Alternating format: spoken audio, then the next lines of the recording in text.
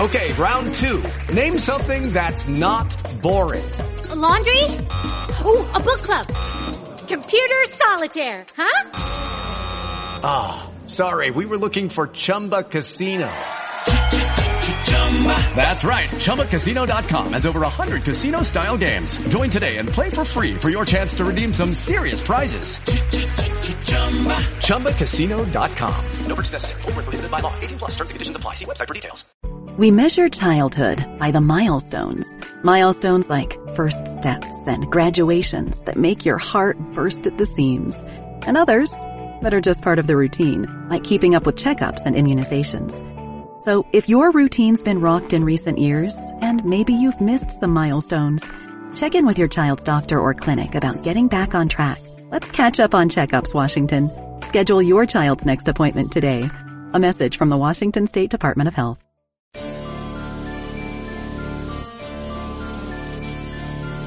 Are you searching for the best in online black radio? Then go to blacktalkradionetwork.com, helping you filter through the noise. Real talk, black talk.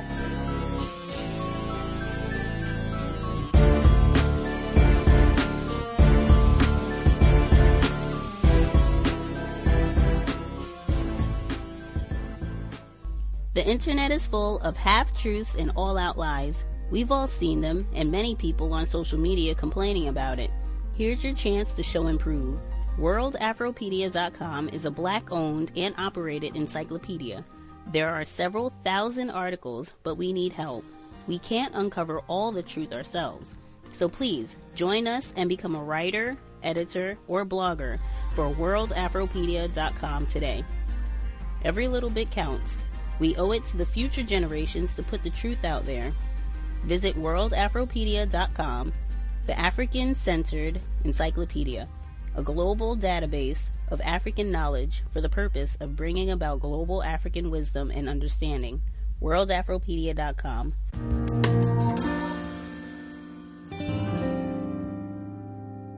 Hello. Greetings, Professor Freeman. Is this Gus? Yes, ma'am. Did you know that it's not 2 p.m. Hawaii time? What time is it? It's 3 o'clock. Oh, wow. That is crazy. Yeah. Well, I won't have as much time as I was hoping because I have to pick up my kids and leave in half an hour. That is whack. Oh, I thought it was a 3-hour difference. Yeah, I just figured it out today because I was trying to, and it also says Monday on the website. I was like, what? It says Monday, January 8th at 8 p.m. Eastern. And I'm like, wait a second. It's not Monday, and that's 3, not 2. So, wow. Yeah, well, sorry. We will I emailed you, but, yeah. We will go ahead and get started and try to cover as much as we can with the time that we have. That's my apologies. Okay. We will be live in about 5 seconds. Okay, perfect.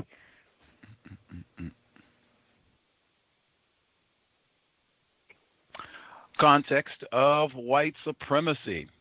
Gus T. Renegade in for another broadcast, hopefully to share constructive information on the system of white supremacy. Today's date, Wednesday, January 8th, 2020. So I have been told I had a great introduction all set up for the program, which I'll just have to save for later. I thought Hawaii was still 3 hours behind. I have been there before. There was a 3-hour time difference. I'm not sure if it's with the time change that just happened, whatever it is, but 2-hour time difference. So we are a little off. That is my fault for not recognizing the difference. We will compensate and make do as best we can. The book we are discussing today, Skimmed. I guess part of the introduction was going to include the fact that Dorothy Roberts has been a 3-time guest on the program, and this is a subject that we've talked about with importance for a variety of reasons. Me being a prenatal yoga instructor, one of the major themes that was talked about was breastfeeding, natural childbirth, and how these resources are often restricted from black moms.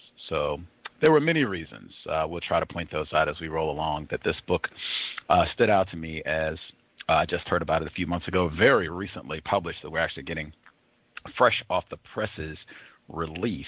Our guest, in addition to writing the book that we're going to discuss this evening, She is an associate professor at the University of Hawaii at Manoa William S. Richardson School of Law. Will be a pleasure to discuss the book. If you have questions, don't lollygag, get your hand up. Joining us live from Hawaii, our guest, Andrea Freeman. Thank you so much for sharing a bit of your time. Can you hear me okay? Yes, I hear you perfectly, and thank you so much for inviting me to talk to you and your listeners. I'm really excited. Thank you for hanging in there with the time mess up. My apologies. We'll do as best we can. We don't have daylight savings here. I think that's the problem. That might be it. What, for our listeners, I'm sure for a lot of folks, this is their first time hearing from you. Any information that you think would be helpful for them to know about who you are and the work that you do as we get into it? Yes, thanks. So most of my work focuses on a theory that I developed now a long time ago, over 10 years ago, called food oppression. And it looks at how government and corporations work together to put out programs and form partnerships that create and perpetuate racial disparities. And they often are able to do this because of stereotypes, racial stereotypes, that make choices that are not actually choices, but are the results of structural oppression, look like failings in a community, in a culture, when in fact they are just circumstances determined by these partnerships and causing people to have no choice. For listeners who have not seen you, you are a white woman. Is that correct? That is correct. Right on. This program, Context of White Supremacy, I use the word racism and the word white supremacy. I use them as synonyms, and I use the same definition for both terms. The definition I use is as follows: a global system of people who classify themselves as white and are dedicated to abusing and or subjugating everyone in the known universe whom they classify as not white. Do you think such a system exists, and do you think that definition is accurate? Yes, and I think by your definition, I may not be white because I'm Jewish. And so I often find myself in situations where I'm not classified as white by other whites, but I have white privilege in society, so I self-identify as white. So I think that your definition complicates the issue in an interesting way. Wow. I would spend more time on that if we had more time. I think we could have another conversation one day on a whole other topic. Yes, we will have to do that. But folks can put a tab in that. We will push forward. On this program, I have, you did identify as white previously, so is that? Yes. Okay. I do fine. Enjoy speaking with white people and asking them questions about white supremacy, racism. Specifically, there was a non-white author. He wrote a piece on racism that was in a major publication a few years back. And one particular sentence, he said that white people are often sincerely and greatly pained by racism, but rarely are they pained enough. And I looked at the first portion of the sentence. White people are often sincerely and greatly pained by racism. And I said, wow, is that true? And so I've gone to white people that you're around, you study racism, just your view, your observation based on your experience as a white person, friends, interactions and such. Do you think that a substantial number of people classified as white are often sincerely and greatly pained by racism? Unfortunately, I would say maybe that's an overstatement. I would say that most white people who consider themselves, if not anti-racist, then, liberal or progressive, are maybe annoyed or dismayed. I wouldn't say that they often experience great pain. I don't think that anti-racism is a guiding force in the life of many white people. I think it's a small minority, and there's a lot of work to do there. One thing that I have found many times in conversations on white supremacy, racism, white people, in my view, white people often do this deliberately. They don't speak accurately, correctly about white supremacy, racism as a way of practicing racism so that we don't get an accurate understanding of what's happening. Non-white people, we've been exposed to this. We get encouraged to use incorrect terms and are frequently punished for speaking about racism, white supremacy at all. Dr. King's holiday is coming up. But we have asked a lot of white people, and a number of white people have said that that is a false statement. White people are not greatly pained about racism, and in fact, keep that in mind as we hear about the Fultz quadruplets. I had not. One more question before we get to the premise of Skimmed. You wrote in the prologue. Let me make sure I can pull it up. Boop, boop, boop, boop, boop. I've devoted many years of researching, writing, and thinking about the complex and often hidden relationships between racism and food. The Fultz family story touched me in a way that no other has, but it is not my story. I am wary of white people telling black people's stories. Why?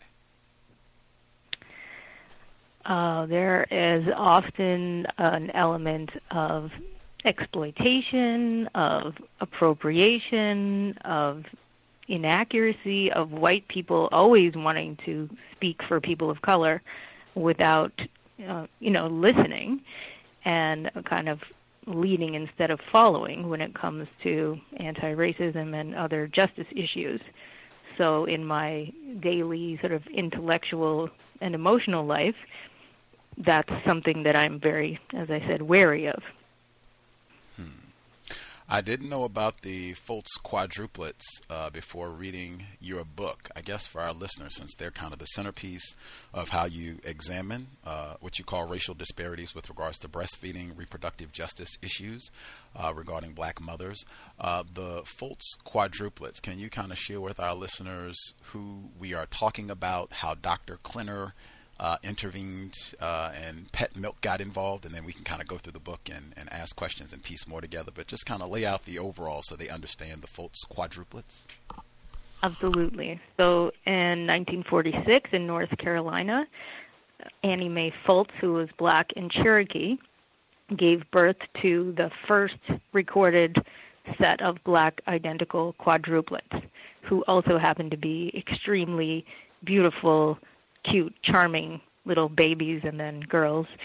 And her doctor, Fred Klenner, was an unusual type of doctor. He was white. He was racist. That was not unusual. But he was not considered to be he did not have a lot of stature within the medical community because he had these theories about vitamin C and its healing powers that had others perceiving him to be less than legitimate. So when the girls were born, which they originally thought were going to be triplets, but then ended up being quadruplets, he decided he would use them to try to prove his theories, and he started injecting them with vitamin C on the day they were born. Then he decided that he was going to name these girls after members of his own family, so his wife, his daughter, his mother, and his aunt.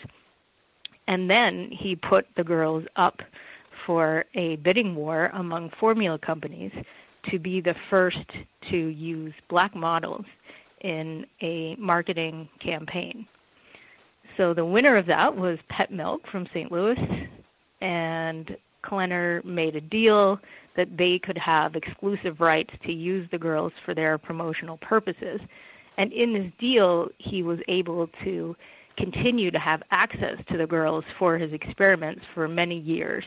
And I don't know if you want me to go into it now, but all of this turned out very badly for the Fultz sisters and their family. We will pick up some of those details about how badly this turned out for the black family. 10 years, almost 11 years of the cows, The Immortal Life of Henrietta Lacks, Rebecca Skloot. That's another one where a white woman wrote a book telling black people's stories. But that is very important and reminded me a lot when I was reading this book. I thought of Henrietta Lacks a lot right at the beginning. From the test, said, wow, I've heard this story before. Medical apartheid. How could I not think of that one as well? Harriet Washington. With the title, actually, that's a great lead-in for my question. the Fultz quadruplets, we'll get to the details of how they were used, Dr. Klenner, Pet Milk, to discourage black moms from breastfeeding, be more reliant on synthetic formulas. Would it be accurate to say that this is a study in chemical biological warfare? Interesting. I'd have to think about that. I don't know. What is your thinking about that? Well, I'd like to hear your response. I mean, is what I said true? Yeah. Is this a project, deliberately racist campaign to discourage black moms from breastfeeding, move them to using synthetic formulas? Is that accurate? Yes. But I would think primarily profit-oriented. So I'd have to think before answering further about the concept of warfare.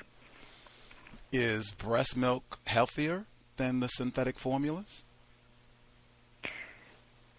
So there is some controversy about that, but every major medical association, both internationally and in the United States, has said that it is. However, there are studies that say that there are a lot of other factors that go into these studies, and that under certain circumstances, all being equal, they could be equivalent. It seemed in your book, Skims, that it seemed unequivocal that the scientific community had come down pretty unanimously in saying, hey, breast milk, unless there's some sort of medical condition that's preventing the breastfeeding or something else is happening, the child is not latching, unless there's some sort of intervening medical condition, breastfeeding is, I think magic bullet, because I do pay attention to metaphors, was magic bullet the metaphor that was used to describe breastfeeding? Well, it's often described as liquid gold. Liquid gold, the metaphor, the metaphor. So if breastfeeding is liquid gold and we make it, woo! I might even, let me go back and read a little bit more from the book, because I read this book and was fascinated. And we were going to start with the introduction to let you know where you are. Dorothy Roberts is a 3-time guest on this program. We discussed Killing the Black Body. We discussed Fatal Invention. We discussed Shattered Bonds. Ian Hani Lopez was a guest on this program. And in the first 100 programs, we've done over 1,000. In the first 100, Ian Hani Lopez, Dorothy Roberts were here. Medical apartheid, fantastic. Like mentors and friends of mine. They're now both excellent. Let's go to the book and keep in mind that odd answer about is this chemical and biological warfare. Now you talked in the book. This is page 2. You talked in the book. Yep. Half a century after the birth of the Fultz sisters. Make sure I get the correct. Half a century after the birth. Went too far down. Let's get back up top. That's where it is. Yes, here we go. The consequences of this. Let me read a little. The company with the highest bid would be the first to target black women with a formula advertising campaign. Dr. Klenner, white man, selected the St. Louis's Pet Milk Company for this honor. The deal he made with Pet Milk set in motion a chain of events that would lead to Annie Mae losing not just the right to name her girls, but the girls themselves. The consequences of this contract reached far beyond the Fultz sisters. Pet Milk's campaign, directed at black women, reaped unexpectedly high profits. The company was one of the first to market anything but alcohol, tobacco, and beauty products directly to black families. Now, again, this campaign is to switch them from liquid gold to synthetic formula. And so I'm going to ask again, in the context of the only thing marketed to black people is tobacco, alcohol, and beauty products, probably some of which is skin lightening creams. Is this chemical and biological warfare? It might be. It might be. That's as far as I can go right now. Much obliged. I will point out, this is a moment where she talked about being wary of white people telling black stories. Man, this is pretty direct in my view. Is this chemical and biological warfare? Absolutely. Put this next to Flint. Continuing. You write about, just flipping through, this was a fascinating book for many reasons. You write, milk provides a particularly cogent example of how food policy has a disproportionate impact on black communities. Most people, the sound clip. We missed the introduction. That's my fault. We had Dr. Milton Mills. He said it's institutional racism marketing milk to black people. And then I matched it up with page 9 of the book. I'm going to start that paragraph over. She says, milk provides a particularly cogent example of how food policy has a disproportionate impact on black communities. Most people, except for Scandinavian whites, are lactose intolerant, making it difficult for them to digest milk. Even more seriously, research links milk consumption to a plethora of health problems, including heart disease, cancer, and diabetes. These health issues have led to a steep decline in milk sales for the past 40 years. Nonetheless, the USDA continues to subsidize dairy farmers and to dispose of the resulting milk supplies through its nutrition programs. Equally disturbing, neo-Nazi groups view whites' lactose tolerance as a symbol of racial superiority and purity. They communicate this belief through emojis, hashtags, blog posts, and public displays of shirtless milk chugging. Now, I'm going to back up to the first portion of this because I think that's important. But, man, I had not really seen as much of the last portion of the paragraph. Drink milk consumption with white purity and white supremacy? Come on, Professor Lehman, really? That's what they do. Yeah, have you seen any of the videos of that? No, none of it. All of that was new to me. Okay, good. I mean, good that I could introduce you to something new. Bad that it's happening. Just, can you give us a bit more detail on that? Just this connection and how widespread this is in terms of whites and milk consumption? Yeah, specifically on the white supremacy? Yes, please. Yeah. So this is one of the kind of subtle ways that these whites are trying to assert their superiority. And so they have distinguished themselves as milk drinkers. And so a couple of the prominent figures, Richard Spencer, this guy who calls himself Baked Alaska, they started putting milk cartons into their Twitter names. So they used to have Pepe the Frog, and then they took that out and they put in milk. And if you look at some of their websites, they have poetry about milk. They have these studies where they show who drinks milk and around the world. And then this incident that I'm referring to was at a museum exhibit by Shia LaBeouf when it was an anti-Trump art installation, and a group of neo-Nazis came in and took off their shirts and started guzzling jugs of milk, saying that they were opposed to the vegan agenda. Also, if you, which I'm sure you have, seen the movie Get Out, then there's a scene in there where the white supremacist, one of the characters, I don't know if it's okay to spoil it, but is eating her Fruit Loops separate from her milk in attempt to keep her milk pure. Fascinating. Get Out, I did, of course. So the first portion of the paragraph, Professor Freeman, now that contrasted with the high levels of lactose intolerance, particularly for black people and other non-white people, period, around the world. Yeah. And then this being deliberately marketed to black people, where I would suspect some white people know that they don't really digest this milk. It seems like they might have some problems to then have that marketed to them. I guess if you can dovetail that with the Fultz quadruplets, Dr. Klenner, and how PET comes into this equation, that would be awesome. So the idea of milk and the indifference to the actual medical and biological effects that would have, or as you're implying, the intentionality of that? Is that what you're referring? The first portion, absolutely, in terms of medical problems, because that's all mentioned in your book, and black people, non-white people being more likely to have some intolerance, difficulties digesting. That's one. And then, as I said, bringing in now PET, Dr. Klenner, they work to deliberately target black moms with formula. If you can begin to weave that into the story, because I don't think we got that far in the Fultz quadruplets. Yeah.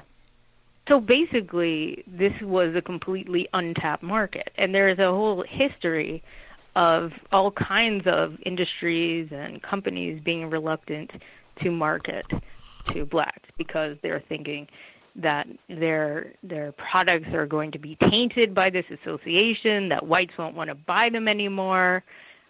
They have a trickle-down theory, thinking that whatever white people want, black people will want, so there's no need to invest any money into separate marketing. And a lot of people, starting from the beginning of the 20th century, were putting out papers and saying this is wrong. You know, this is a huge market, and you're not doing the right thing to try to get it. And pet milk, I guess, in that sense, was they made this bold move of deciding they were going to try it. And because of that, they were able to make millions. And there's also the fact that the marketing coincides with the structural aspects of society that make it more difficult for black women to breastfeed, right? Because there are higher expectations of them to be working. There are fewer support systems. There's not a safety net. They're not really given welfare or, you know, other things that support mothers. The idea of supporting mothers in society has always been white mothers. And this idea that black children are very self-sufficient and independent, black mothers are cold and uncaring. They won't want to nurse even if they have the opportunity. So all these forces work together to make the marketing so profitable. Can you include how pet milk gets involved with the Foltz quadruplets, specifically, like the terms of the contract? I believe the term you used in the book, I suspect deliberately, was the auction that Dr. Klenner had for the quadruplets. Mm-hmm. Pet wins the auction. Can you give us some of the details, including the family, Annie Mae, what mm-hmm. they received as quote-unquote compensation for, you know, taking their daughters away? Right. So they got an endless supply of pet milk, and they were given a nurse who was chosen by Dr. Klenner and who allowed for this control that he would have over them over the years. And eventually when they turned 6, Klenner went to a judge and told the judge he should appoint this nurse to be their guardian, which, of course, this white judge agreed, and the girls were taken away from their family. The pet milk company bought a house for the Foltz family, which at that time was, you know, very unusual, but they bought it from Klenner's father-in-law on land that was just barren and hilly and really impossible to do any farming on it, so really setting him up to fail. And then in this house, they built a nursery with a big glass window where Klenner advertised in the local paper to have people come through and look at the girls like a human zoo and pay money to see them. So everything that they were given was really, in the end, of no value. Context of white supremacy.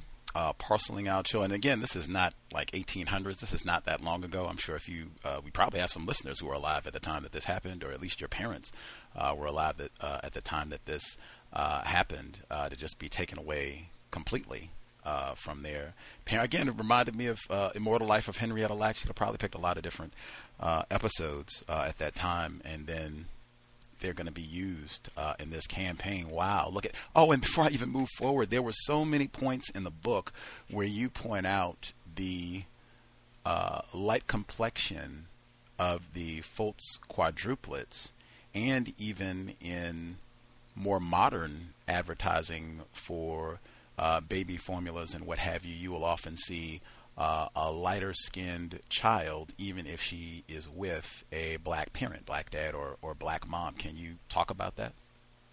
Yeah, basically colorism is alive and well in formula marketing and advertising. And so what I'm saying in the book is that that's no coincidence or surprise, right? That the girls being so light-skinned, I think, made it more palatable to the corporation, that whites would accept these girls, and that even now when whites are confronted with the idea that maybe there's a white parent in the mix, or, the babies aren't that black, then that's something more appealing to them. You, in the book, you talk about some of the history of breastfeeding and how it's changed, both the marketing campaigns and what have you, laws around this. One of the things that I found interesting, you talk about the history of wet nursing during slavery. We talked about some of that on the cows before, and how even that can impact how black moms think about breastfeeding, how black people in general think about breastfeeding now because of that history. There was one point where you talked about, for a period, it was seen that black breast milk was best, either for malaria protection or just white moms didn't want to do it. Just can you talk about that period and then how that was switched to what we have now? Yeah. So that was a very self-serving way of looking at things, right? Because when whites thought that black women's milk was better, then it made sense to them to try to get it by any means possible for their babies, right? So using a black mother to nurse white children and making it more difficult for her to nurse their own made some kind of sense under white supremacy and slavery, because, whites should get the best of everything, right? But then once the views of breastfeeding changed from something that was onerous for white women to something that white women should do, then that also changed the views of black women's breast milk, where it became less desirable. But even more recently, we've seen with milk banks attempts to recruit black women, and again, this is a very exploitive industry, and so it's not surprising, but I think we still see these stereotypes about black women's ability to produce a lot of milk and the milk being high quality, unless, of course, it serves white purposes to see it as tainted or just less in some way. You talking about this transition to where breastfeeding became this revered for white mothers, almost exclusively for white moms. On page 50, Black Breastfeeding in America, that's the chapter it's from, you write, this movement led to the birth in 1956 of La Leche League. A group of white women formed the organization which promoted breastfeeding by providing lactation support to new mothers, primarily in white communities. La Leche and like-minded groups also led the boycott of Nestle in the 1970s. At least 1 million babies in African countries died in the 1960s after caregivers mixed or diluted Nestle's formula with contaminated water. In the responding campaign against the company, predominantly white activists used the suffering of black mothers and babies abroad to transform attitudes towards breastfeeding at home. The subsequent shift in the United States from formula use to breastfeeding and the accompanying health benefits primarily benefited the white community. That's what I mean about chemical and biological warfare. But I thought that was a very important point in terms of white women shrewdly. This is another one when people say that white people are ignorant about racism, and when people simplify racism to the man. Remember this paragraph. These don't sound like these white women are ignorant about racism, nor do they sound like they're just going to sit back and let white men do all the heavy lifting. We got our part. We're going to do our part. Can you just give us a bit more detail on this, please? Well, that's also really a reflection of sexism, right? Because if it's something to do with babies or mothers or families, then of course it's going to fall on women, right? To take care of it, to think it's important. So we have this kind of strange, but very common, right? We have white women on one hand being advocates for women, but completely ignoring racism and equating women with white women instead of black or brown women, right? So what do you want me to say? something else? Well, I was just hoping for a bit more detail to make sure that people do not miss what I think is a very important point, because that's so shrewd, because they're not even saying that, oh, man, this is really impacting us white people. They're snatching suffering from black people, saying, hey, it's all right, you all can do that over there. It's not like you gave a whole lot of details about them going to say we're going to stick up for the black families that are suffering on the continent or wherever they happen to be from, what Nestle's doing. It's, oh, this is terrible. Look at what they're doing to the Negroes abroad. You're not going to do that to us white women here at home. But beyond that, your response, Professor Freeman, to my question about chemical and biological warfare, and your response to that question right there, those would both be reasons why I, too, am wary of white people writing about black people's stories, because I do not think that this is an example of sexism, nor do I think this is an example of white women like yourself ignoring racism. It's an example of exactly what I said. They're not ignorant about racism. They are very aware and consciously practicing racism. They didn't ignore the black females in getting, hey, we want to make sure Nestle or none of these other companies are behaving like this towards us white moms in the U.S. They didn't ignore black moms in the U.S. They're practicing racism. They're doing what they've always done. We always mistreat. We don't even think of them as human beings. We've talked about that before. That's in Killing the Black Body. Of course we're not thinking that. You don't qualify as a woman. You don't qualify as a man. And I'm sure you know that better than I do as a law professor. So that, to me, I just think is you practicing racism, white supremacy deliberately with response, because that happens a lot. White people bring up sexism when that is not relevant to what we're discussing. You, on page 55, I thought this was important because you talk about is formula going to be offered, and how those laws change depending on where you happen to be on the globe, and just whether or not the formula is offered, that has an impact on whether moms are going to breastfeed or not. I want you to give more detail on that, because I think that's important. But I want people to keep in mind Danielle McGuire.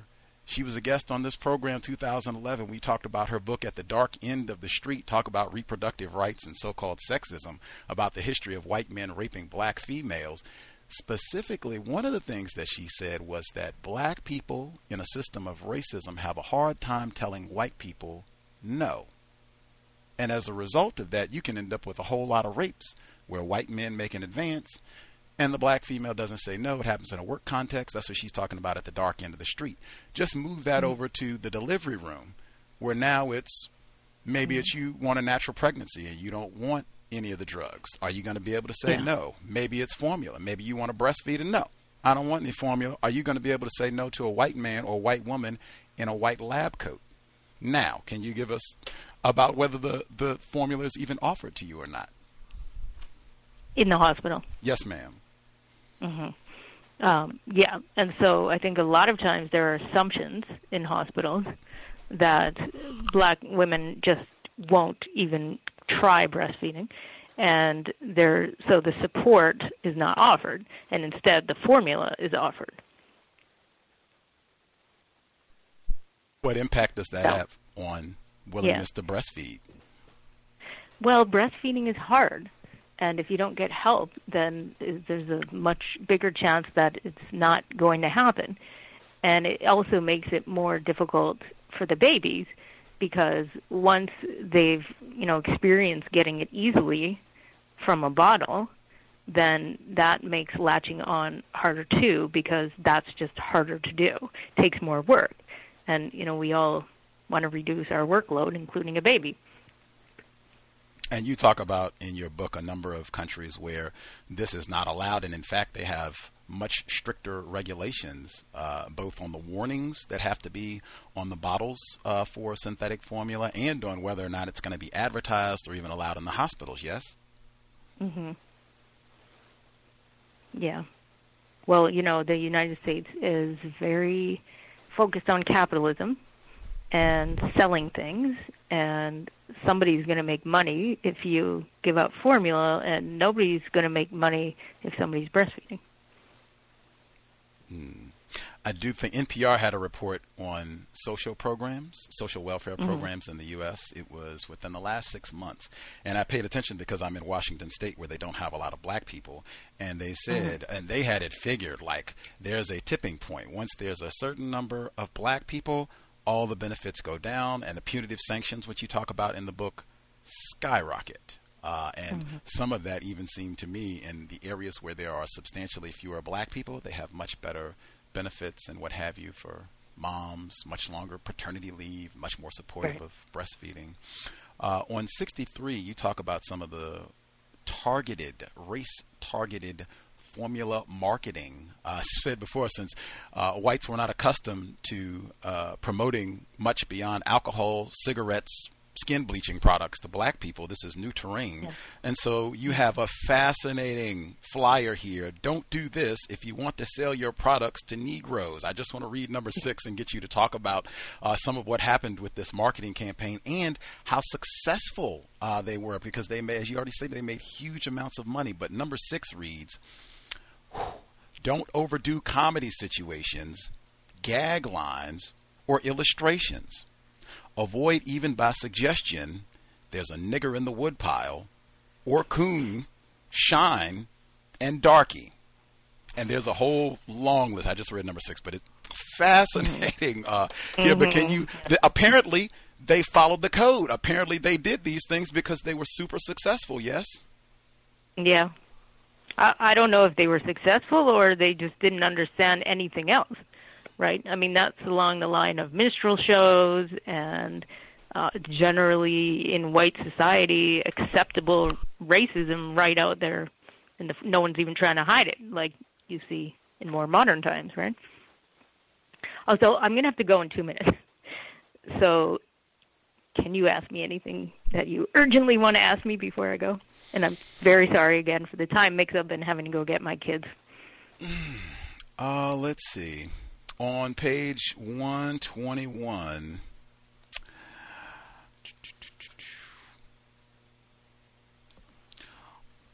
you write, interracial heterosexual marriages inevitably result in at least one partner losing or gaining status. White men do not gain race or gender privilege from marrying black women, so they often limit these relationships to sexual or casual ones. In 2017, 64% of all black-white marriages involve black men and white women. These matches provide societal status benefits for both parties and continue to be much more common than the pairing of black women with white men. White women gain some privilege associated with maleness from marrying black men. Can you explain, like in detail, what privileges white women gain from marrying black males? I don't know. If I talk about racism, you're going to say I'm being racist. I mean, sexism, you're going to say I'm being racist, so I don't know if I want to go down that path. You can't list what privileges a white woman gains? I could. I don't want to follow Let's hear them. But also, let me refer you, because we now used up the 2 minutes. Well, you didn't answer my question. Wait a minute. No, I know. I'm going to. Let me finish. That there's a great book by Angela Onwuachi-Willig, which is called According to Our Hearts, and it's about interracial marriage, and it's where I've got a lot of that material from that you're referring to. So you're saying what kind of privileges do white women get from being with black men? Marrying black males, yes. Yeah. So you could start with financial, right? That men, we have a great pay inequity in society. Men make more money for the same jobs. So just marrying a man is likely to increase your income or your wealth. That's probably the most important one. And then just being in society, having the protection of a man, more men will kind of lay off you. You're not as vulnerable. You just have more status generally by association. Is there anything else that a white woman gains, privileges specifically, that a white woman gains from marrying a black male? We got financial and then protection. Mm-hmm. What are you thinking about? Well, I'm just trying to. You have something in mind, yeah. I'm trying to make sure I scrape the bowl since this is the last one. So I want to make sure I want to make sure I get as much detail as I can. Is that all you can think of that a white woman? That's all I can think of off the top of my head. Protection and financial gain. That is, wow. Wow. I certainly did have other questions, and again, that was my error. Hawaii time zone. It's a little off. I was an hour off in the time zone, but be that as it may.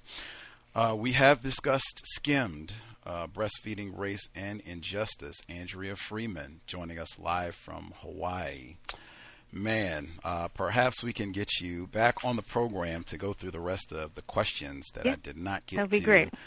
Finish up. I had a few more, and we didn't even get questions from our listeners, so I'm sure. I know, and I was looking forward to that. That was going to be the fun part. So I am really sorry that we had the confusion, but I'll be happy to talk to you again. I will email you about seeing if we can do a follow-up sometime when you have a free moment, and I'll make sure that we set aside to, I'll try to do it right at the beginning. We can go directly to callers so they can ask questions, because I'm sure folks saw about your book and all that. So we'll see if we can get that done quickly.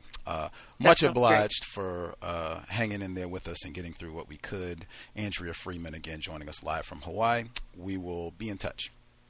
Okay, thank you. Bye. Much obliged. Much obliged. Context of white supremacy. Man, oh man. I am upset about the time swing. I was a little, I guess, overconfident and not double checking, because I have been to Hawaii before, and it is a 3-hour time difference in the summertime. It is not a 3-hour time difference in the wintertime. I was there in the summertime, so if we had done this program in August, it would have been a 3-hour time difference. Still learning. Should have double-checked to make sure. 3-hour time difference. So I am disgruntled about that. Victim of racism. Will do better. I'll remember that from now on. No time, daylight saving time in Hawaii. That being said, man, oh man. If Professor Freeman had been here for the full 2 hours, there probably wouldn't have been a need for a follow-up. We could have done one time, and we would have got everything done. Because I had, let me see, where am I at in my questions? I had about 4 or 5 more. So I did get through a little bit more than half, maybe 6, 7 more. But I got through the bulk of the questions that I wanted to ask. I had a compensatory investment request as well. But her response, this white woman is not ignorant about racism. Not that any of them are. Her response to the question about chemical and biological warfare. Man. That one told me a lot. That and her response about women saying that that was sexism. White women making a campaign. Even the name of the group, they call it La Leche. We had a white woman on the program, Jane Hill. She was here in 2012, and she talked about how white people will sometimes strategically use non-English languages. Spanish was one she focused on a lot, where she said they'll do this in a way to practice racism. Sometimes it'll be slang. Some you can even add when they use slang that's associated with black people, like when they come in and they're going to copy somebody and, you know, what's going down, pimping, that sort of thing. That would be the same type of thing, a racist performance with switching up the way that they talk. Why is the group called La Leche?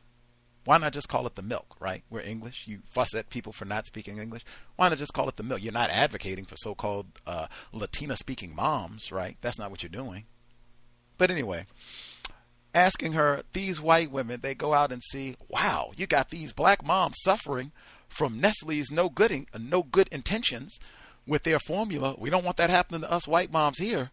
And so we use the suffering of black moms on the continent to make sure that we are better protected here. White women, white families are better protected here. How does that become an example of sexism? That white men aren't going to do this, and I'm sure white men would have to be involved in the process. I mean, if we're going to be talking legislation and what have you, a lot of white men involved with legislation, Congress, the Senate, especially in the 1970s. So it's not like this is all white women, but I mean, how does that become sexism? Pay attention to that. We're talking about racism, white supremacy, and they will switch it up and say, oh, this is an example of sexism, see? white men aren't going to do this, so they just leave it to the white women to take up the role of what's going to happen with sexism and birth practices. No, this is how white women practice white supremacy racism. White man can't do it all. White woman can't do it all. What have we said for years? You got to have equal partners on the plantation. This is white woman. I'll be lead on this one. You can be lead on other projects. Sometimes they switch it around. Sometimes they share. Sometimes they switch back and forth. You can do things in a lot of different ways when you dominate. This is what white supremacy racism looks like. And then the reasons that she gave, man, what would a white woman gain from marrying a black male? Finances. Dr. Curry, because we've heard this before, Dr. Curry pulled the results specifically 2012 federal census data, and it showed black males do not make more than white women.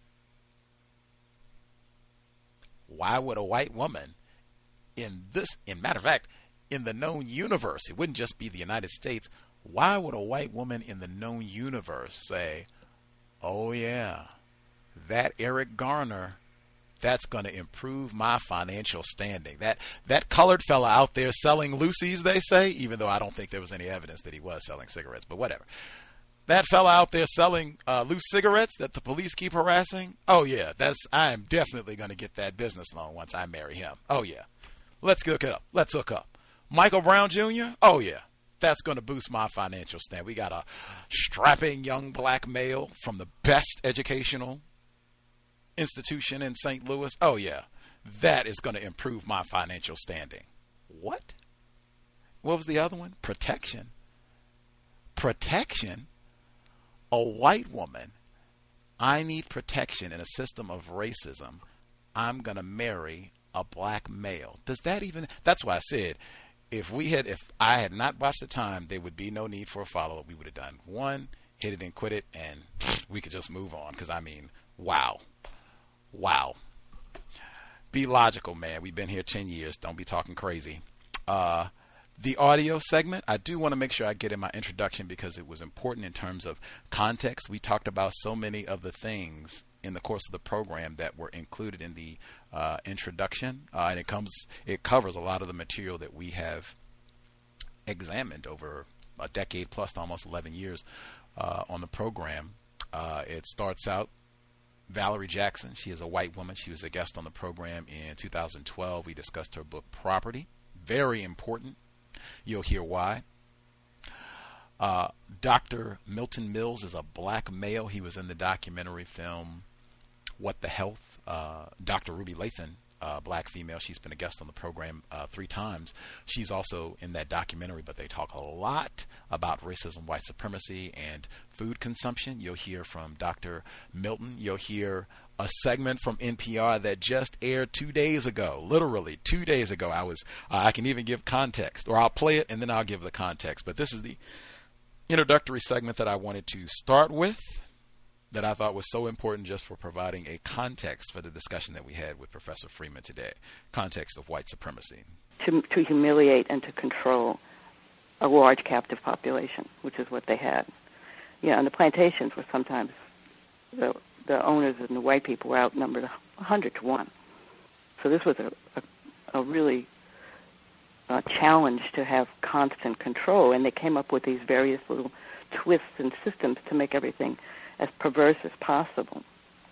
One of them was that, and this, I'll say this because you're thinking of reading the breastfeeding scene.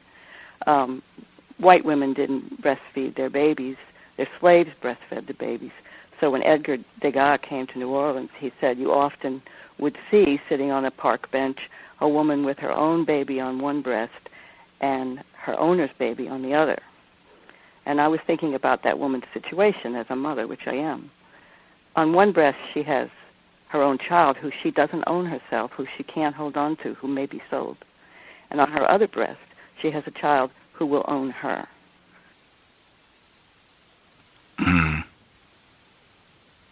Wow. So that takes all the maternal impulse that you might, everything that might allow you to have a normal maternal feeling towards a baby that you're nursing has been twisted so that you can't have it. Black babies cost less. Sarah was sitting forward, her long hands folded in her lap, her eyes resting on the child. The drop of milk still clung to the dark flesh of her nipple. It seemed a wonder to me that it should. I dropped to my knees on the carpet before her and rested my hands upon her wrists. I could feel the smooth, round bones through the thin cloth of her sleeve. I leaned forward until my mouth was close to her breast, then put out my tongue to capture the drop. It dissolved instantly, leaving only a trace of sweetness.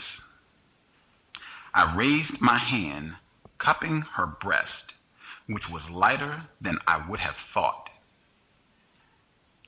It seemed to slip away from my fingers, but I guided the nipple to my lips and sucked gently. Nothing happened. I took it more deeply into my mouth and sucked from my cheeks. This is what he does, I thought. At once, a sharp, warm jet hit my throat, and I swallowed to keep from choking. How thin it was, how sweet. A sensation of utter strangeness came over me, and I struggled not to swoon. I could see myself kneeling there, and beyond me, the room where my mother's dead body lay. Yet it seemed to me she was not dead, that she bore horrified witness to my action. And beyond that, I could see my husband in his office, lifting his head from his books with an uncomfortable suspicion that something important was not adding up. This vision made me smile. I closed my eyes, swallowing greedily. I was aware of a sound, a sigh, but I was not sure if it came from me or from Sarah. How wonderful I felt. How entirely free. My headache disappeared. My chest seemed to expand. There was a complimentary tingling in my own breasts. I opened my eyes and looked at Sarah's profile. She had lifted her chin as far away from me as she could. Her mouth was set in a thin, hard line, and her eyes were focused intently on the arm of the set. She's afraid to look at me, I thought, and she's right to be. If she looked at me, I would slap her. Black babies cost less. All right, this is a black female. Actually, she's a black mother of two. She says, I've been working in a warehouse. I've been working in a warehouse for the last 4, going on 5 years. I was pregnant with my son, and they were sort of accommodating to my needs. I did have some issues, but I made it through. Before I got pregnant with my daughter, I was only working part-time, so it was much less stressful. I've been the only female working there for the last 4 years, so I'm always the center of attention, rather whether it's because of my pregnancies or how I wear my hair. That day, I really didn't have any code when it came to my pregnancies. My job doesn't require a lot of talking to others. My overall code has been to go into work and keep the contact to a minimum. The women there are older and very toxic. I don't delve into my personal business. I would never allow them to touch me or invite them to baby showers or gender reveal parties. I have run into an issue recently when it comes to breastfeeding with my son. I only went about 6 months. I was working so much that I felt sort of rushed with the supervisor that I had. She would be on my every move, on my every break. When he had turned 5 months, she asked me, was an idea, and I had to run into an issue recently when it comes to breastfeeding with my son. I only went about 6 months. I was working so much that I felt sort of rushed. Like I read that. Felt sort of rushed with my supervisor that she would be on my every move, on my every break. When my son turned 5 months, my supervisor at the time asked me when I was going to be done, which I thought was very rude, done with the breastfeeding. I was a first-time mom and just getting the hang of nursing. Fast forward to now, my daughter is 17 months. I've been exclusively nursing her entire life. Wow. That is super commendable. They, in prenatal teacher training, they said that I think one of the world recognized health boards, probably a lot of individuals classified as white, but they say it should be breastfeeding exclusively until age 5, which I found, I couldn't even imagine. But they said 5. At minimum 2. That's what I've heard pretty consistently recommended from a lot of folks who do a lot of child nutrition, especially the people that give big thumbs up on the breastfeeding first 2 years. So that is spectacular effort for the first 17 months.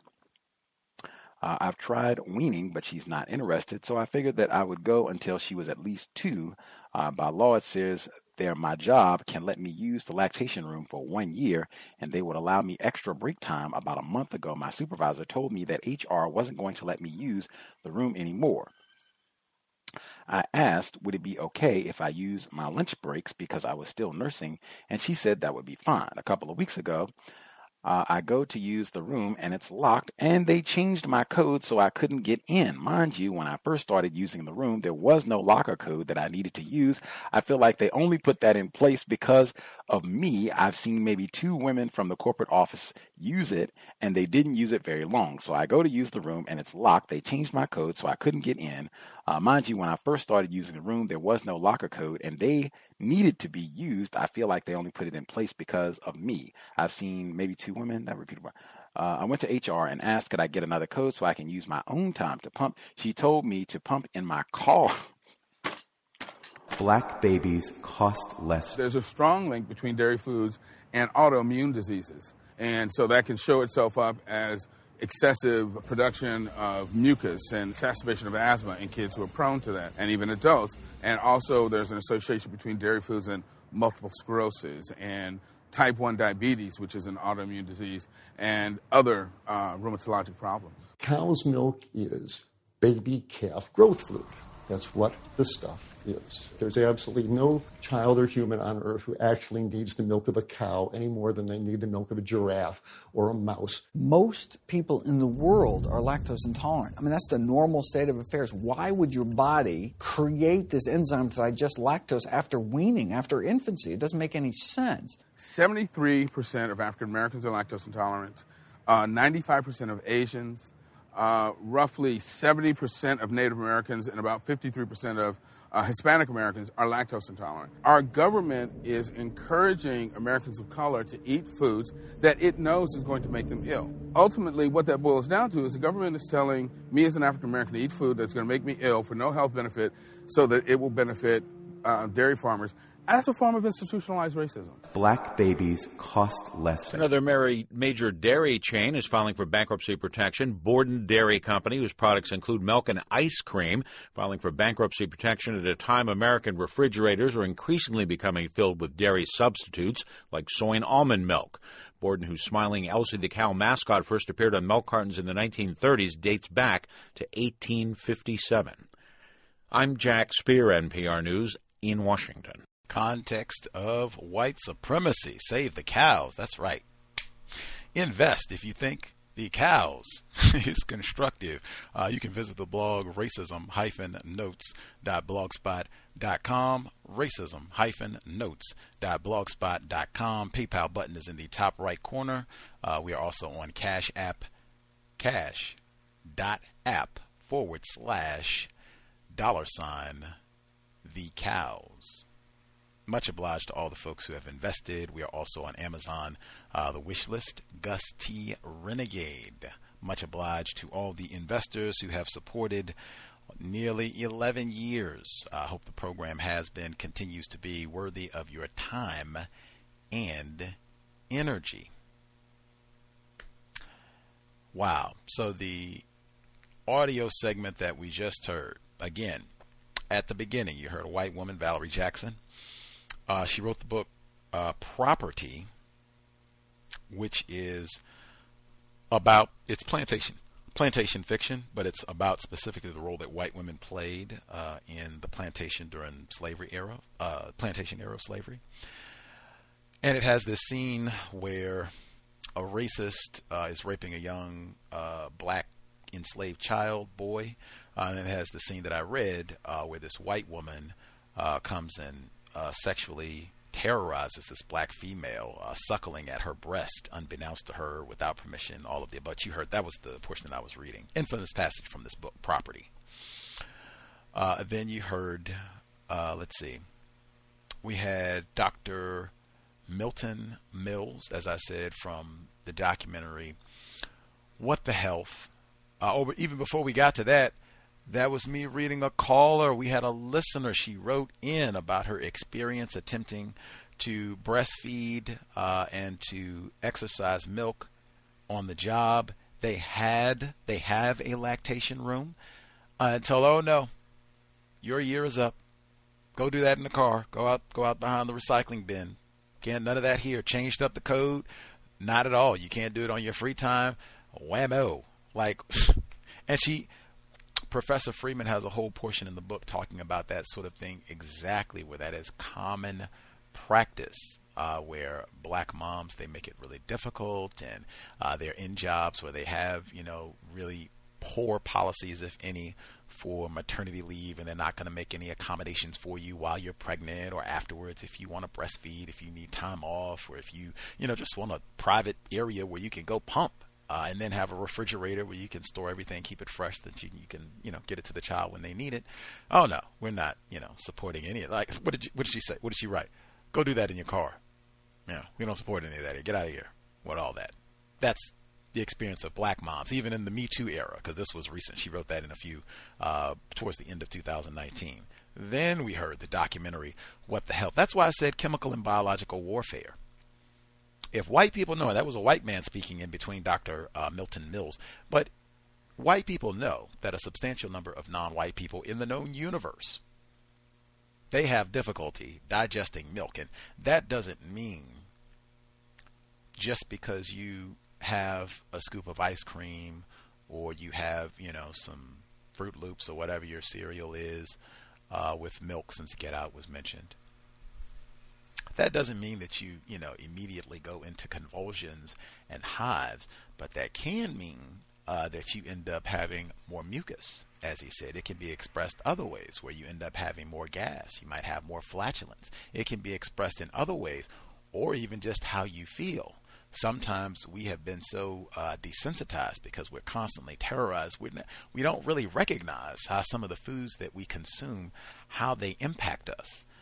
Which is huge. And I know for a lot of people that they said that they did notice that they were having reactions to dairy, even though they, were never officially diagnosed as being lactose intolerant or never thought of themselves that way, that they did, notice that they do have some sort of reaction to dairy. Chemical and biological warfare, if you have individuals who know, oh yeah, this is not going to be good, especially for these here colored folks. This is not going to be good. But let's dump it on them anyway. In fact, let's figure out ways that we can market heaps of it to them. Heaps of it. Let's see. We market the cigarettes to them. Check. We get the alcohol to them. Check. We get the skin bleaching. Check. What's next? Milk. Yes. That'll be awesome. And we'll use these little nigger gals here in North Carolina, Mr. Reed. We'll use these little nigger gals, 4 of them. We'll use them to sell it. And we didn't even get to the details, right? So they auction. That's the word she used in the book. They auction these quadruplets, the Foltz girls. They auction them off. The pet company and this white Dr. Klenner. And she says the doctor, he's a racist. He's studying Adolf Hitler. He's teaching his child about guns and the Nazis, like total, not racial bias, not ignorant, like full-on committed race soldier, Dr. Klenner. So he, pet milk wins. the auction. She already said Shirley Sharp, I believe, and even some black people. They get black staff to come in and help. Same thing we've heard before, Tuskegee experiment and all that sort of thing. So they auction them off. They get a guardian who's going to watch over the Fultz children after they sever ties from the parents. Even before the parents, they put them on this raggedy plot of land where nothing would grow. It was like hills and rocks. Same type of thing with like Oklahoma. We'll move you, Trail of Tears. Oh, we got a great spot all picked out for you. It'll be awesome. And they move you somewhere where it's just like rocks and nothing will grow. Same type of deal. So they put them on this farm like, oh, yeah, it'll be great for the parents. Then they took the quadruplets from them and left them in squalor. The mom was, devastated about all this. The mom had a disease where she couldn't speak because she had a disease when she had an illness when she was younger. So she's traumatized about this, losing her daughters. These young girls, it's not like they're living in luxury. It's not like they get milk, right? All this milk and formula that's going to be great for them. But it's not like they're living in luxury. It's not like they have the best schools and all of this. They get like an allotment of money, but it's meager. She has a portion in the book where as they get older, they go to this debutante ball. Man, it reminded me of show-offism so hard. It was so sad. They got, I believe, we'll say it was $12,000. I could get the exact figure, but it was in that range for all four of them. So they get this $12,000, and that's for the whole year what they're going to get. They had to spend like all but $11, and I remember that number exactly. They had to spend, I'm going to round it up to 12 because it was 11 and some change. They had to spend all but $12 of all the money that they were going to get for the year, and they're in total squalor, on dresses to go to this debutante ball, which was in the snow. Like they talked about, it was so bad that they were going to cancel even going. It was so bad, the roads were snowing and everything, and it was like a 70-mile drive. I was like, forget it. We're not even going to do this. But probably we spent all this money. We got to go. We got to risk our lives to get to this debutante ball. So they go, and they got all these nightgowns and everything, and then they got $11 to get to the rest of the year. Show-offism. That came to my mind immediately. Neely Fuller Jr. and how we get encouraged to waste time and energy on things that are of no value at all. Anyway, they have to go to all these appearances. Some of this spending is required by PET. They make them like go out and do all these appearances, and they're in like photo shoots. They got all these Ebony like if you can imagine. So Ebony, you're reading Ebony or Jet, and they'll have an ad for Newport cigarettes, and then you'll see an ad for the Fultz quads. Drink milk. And then it'll be Hennessy or, whatever the liquor is. Colt 45, pick your era. So the Fultz quads, their school is disrupted because they have to go here and there. They ended up with pictures with John F. Kennedy and President Truman and all these folks. They're celebrities as they're growing up. But their school is disrupted because of all this. They have to leave at a moment's notice to be here or to be there or to be at this pageant in New York or wherever it is. And just the odd life of being quadruplets. And she talked about it. They had them on display like they were at a zoo. They took them from their parents, took them from their black mother, put them in this house with a window so that people, I think it was, they had a certain time, like from 3 to 5 each day, people could just come by and look like they're at a zoo, looking at what is it? Looking at monkeys and apes, because that's about the size of it, to just come by to look. So obviously they're going to, have some disruptions and problems with all this, being removed from their mom, lots of and the injections, I forgot about that. Dr. Klenner, he's injecting them with these vitamin C injections from birth. So they've got all kinds of, issues, problems, things of that nature. They end up getting to 18. They were supposed to have all of these scholarships where they could go to college and do this and do that, but they end up not having the best grades in school. Big surprise. Institutional racism, they call it. School to prison pipeline, they call it. And all the disruptions that I talked about with Pet pulling them out of class. She has lots of examples of that in the book. So all these scholarship offers get withdrawn. They turn 18. I think someone, what they call it, pulls some strings. They get to go to Bethune-Cookman. They go there for 2 years, but they really struggle. They need like remedial classes. They have a hard time adjusting to the social environment, and they want to be near each other. So they end up being asked to leave. They go back. They try and get their lives together, and it's just, they're just victims of racism at this point. Like, there's very little said about them, very little written about them. There's no advantage. There's no benefit. There's nothing that you can point to. I think they had a raggedy piece of property that they eventually sold and divided amongst the four of them. But, I mean, it was nothing that would dramatically improve their life. Like, Pet Milk made enormous money. And Dr. Cambon, that's camouflage.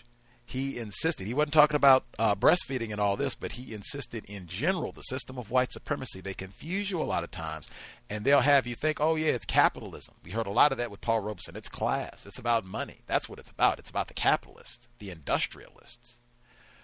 No, it is not about cash. It is not about money. The number one motivating force in the known universe, as stated by Mr. Fuller, I agree, white supremacy, racism. White people frequently find ways where they can make a lot of money while practicing white supremacy, racism. Nothing is better than that, and that is exactly what Pet Milk did. We made a whole lot of money, maybe more money than they even thought they were going to make in the campaign, and were extraordinarily successful. You were talking at a time where you had midwives, doulas, lots of black females were not even having, lots of females, period, were not having their children born in hospitals. This was a part of a huge migration to getting people having their children in hospitals, and you're not going to breastfeed anymore, doing formula, which is not an improvement. That's another one Mr. Fuller encourages. Is this an improvement? Which is a great question to ask. You're giving me all this free formula. Uh-oh. That should be a suspicion right there, a red flag right there. It's free? You're giving it away? Wow, white people generally don't give us, they don't even give us cigarettes. Like, wow, you're giving? Is this better than breastfeeding? That would be the question. Now, liquid gold, that was the metaphor. And I think the magic bullet was used as well because it said lots of scientific evidence seems to suggest, wow, this breast milk stuff is amazing. We don't even grasp all the quality. They even say the breast milk changes according to the needs of the child. Learned that in prenatal yoga teacher training. It changes. It can sense, oh my goodness, maybe a little deficient here, maybe a little deficient there, and can change to meet those needs. That is amazing. Pet Milk cannot do that. Borden is out of business. Cannot do that. Is this an improvement over breastfeeding? That would be a great question to ask. Chemical and biological warfare. So many things. White people understand this. That's why they have white moms breastfeeding and making it easy and, yes, making this more acceptable norm for white moms to do this. We do not make this normal or acceptable or promote this for black mothers. In fact, make it difficult. And I know black moms who breastfeed, and they have talked in detail about their experiences. Not just our listener who wrote in that I talked about, black mothers that I know personally have talked about this and the racist, lewd treatment that they receive when they are out in public or sometimes even in their own residence if they have guests and what have you. Chemical, biological warfare, and in fact, I knew some of this information. I didn't know about the Fultz quadruplets at all, as I said. I didn't know about white people bragging about drinking milk as an act of racism, white supremacy, although that's not surprising, the symbolism of the white milk. But, all right, I'm still learning. But keeping black mothers from breastfeeding, I knew about that. We learned about that in prenatal teacher training. Keeping black moms from breastfeeding and keeping black moms from having natural childbirths. That all goes together. Having those cesareans and all of that. Make that process as unnatural as possible. Make it as gruesome as possible for the mother and the black child. Everybody involved. That's why they had Richard Williams in the nursery crying when his daughter was being born. We read that in black and white the way I see it. But extremely important in terms of breastfeeding and the numbers of black moms who end up, like I said, where this is made difficult in a variety of ways, where it's not encouraged, not supported, even having children, period. We had that back in 2012, the International Center for Traditional Childbearing, where the founder, she was with us, where she said that under no circumstances is black motherhood celebrated. She said, hey, not only am I co-founder of this organization, I have a doctorate. I'm not, what is it, the welfare queen? I'm not down at the social services offices demanding, extra food stamps or, some other nonsense. Like, I can take care of myself. I have a husband. I have a doctorate. I have a bank account. I'm good. In fact, I'm so good that I can have a child, and I think we will not have to starve or beg white people for government assistance. No matter. It was still no cause. It was, oh, I'm going to have a baby. Oh, are you going to keep it? Oh, Lord. Like, she said, my gosh. And she said it would be totally different. I could say, when I started yoga teacher training, I just said, I know black moms. I was just there for her natural childbirth. I told you all, I started the very first day of my 200-hour teacher training. We were going around the circle. We were doing introductions. There was a white woman who spoke before me. She said, I just got a brand new cat. They hooted, they applauded, they cheered. She almost got a standing ovation. I followed her getting a new cat thinking I'm somebody. And I said, well, I was just at my friend's, the birth of her child. She just had a new daughter.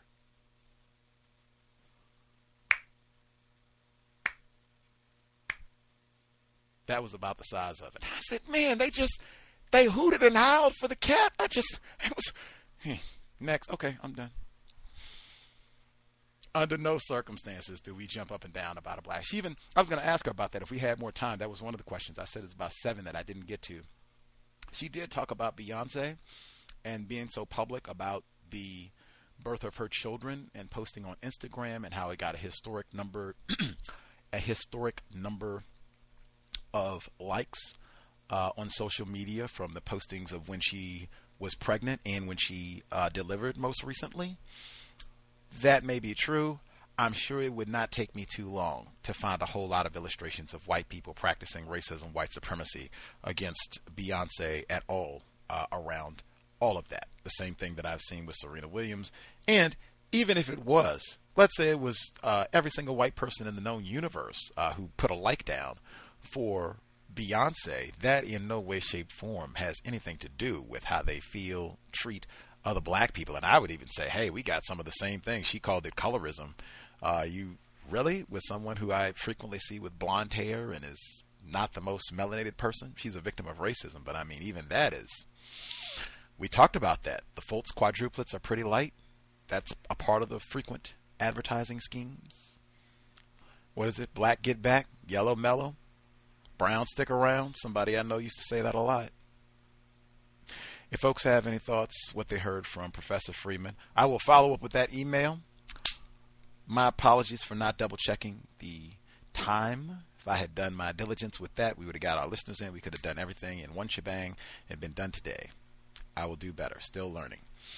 If you have thoughts on what you heard from Professor Freeman, 605-313-5164, the code 564943 pound. Press star 61 if you would like to participate. If we have any parents, if you participated in breastfeeding your child, that would be awesome. Or if we have folks, if you have any experience in terms of if you have children, even if they're older, if you remember any experience in terms of being offered formula or conversations about breastfeeding, to do it or not. If you did breastfeed, like I said, that would be spectacular if you're able to dial in to share that experience, or if you just have thoughts, questions about Professor Freeman. I guess if I could get one more thing I do think is important. A number, I think, of our listeners have talked about the responses that white people have to my definition of white supremacy racism, and I laud Toronto, Be in Toronto, and others. I think Thomas in New York and other folks who, try to think about definitions for racism, white supremacy, and thinking of the most accurate definition, how you explain what we mean when we say racism, white supremacy. That is super important. When I gave my definition of white supremacy racism, and I asked her if it was accurate, such a system exists, she said yes. There was no, hesitation, which we hear from a lot of white people. She didn't do any of that. But she immediately, and I had already asked her, I said, are you white? And she said yes. When I gave the definition, She said, yes, that's an accurate definition and that system exists, but by your definition, maybe I would have to reclassify. Maybe I am not someone who is classified as white. We could go back and replay it. I had to think about it. It might even be worth a quick rewind. That was telling right there. And I think a number of folks have said, oh, man, you can hear it immediately. White people, they are able to follow logic. If that exists, if that's what white supremacy racism is, then, oh, man, that makes it real simple about what it means to be white. And that's what she said immediately. Like, oh, man, if that exists, well, then I'm not white. I'm Jewish. In fact, a whole lot of people, in fact, have told me that I am Jewish. I might, in fact, have a relative that I think is Step and Fetch It. We've heard that before. I think some people even have a term for that. They call them transformers, individuals classified as white who under certain circumstances, when victims might be accurately suspicious of them, or when it might be to their advantage to allow them to deceptively practice racism, maybe I switch it up. Maybe, I'm Jewish. Maybe I'm Egyptian. Maybe I'm transracial. That's one I've heard as well. They got the trans. I'm transracial. I've been doing some research, and it seems that, way back in the 1800s, I did that 23andMe, the legacy. I did one of those surveys. I sent it in online, and they said that I'm 30% Nigerian. So, I'm thinking I'm going to be marking some other race now on the racial. Are you classified as white? And I think I went back and asked. I said, now, I did ask you if you're classified as white. Is that correct? She said, yes. And she said, I get the privileges. I benefit from white privilege, is what she said. She didn't say that she practiced racism, white supremacy. She said that I benefit from white privilege. But at times, me being accepted as a white person is challenged. I'm Jewish. And I said I would have spent more time. That's when, if we had the full 2 hours, boop, we would have stopped right there and spent more time on that, because I think that, too, is how white people practice racism, white supremacy. When the conversation is accurate and logical about what this problem is, what it means to be white, oh, man. Then, and I've seen this for years, I've seen this even before the cows existed, where, yes, that is accurate, and now I am all of a sudden going to say that I am not white, even though that I may have known you for years and have been saying that I'm white for years. Now that it seems that you're getting a more accurate understanding of what it means to be white, I do not think I am white anymore. More than meets the eye, they say.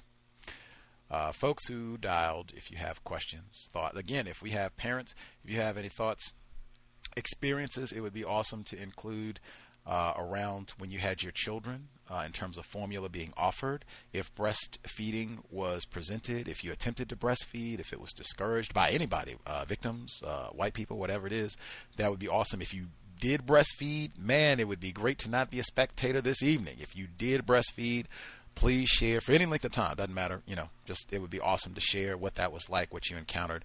605-313-5164, the code 564943#. Press star 61 to chime in. Again, I will email Professor Freeman and see if we can get her back on the program so that we can get you all's questions directly to her. See if folks have thoughts they would like to share. See the folks who dialed in with the hand up. Be heard? Yes, sir. Yes. Greetings, Gus. Greetings, callers and listeners. Really good show.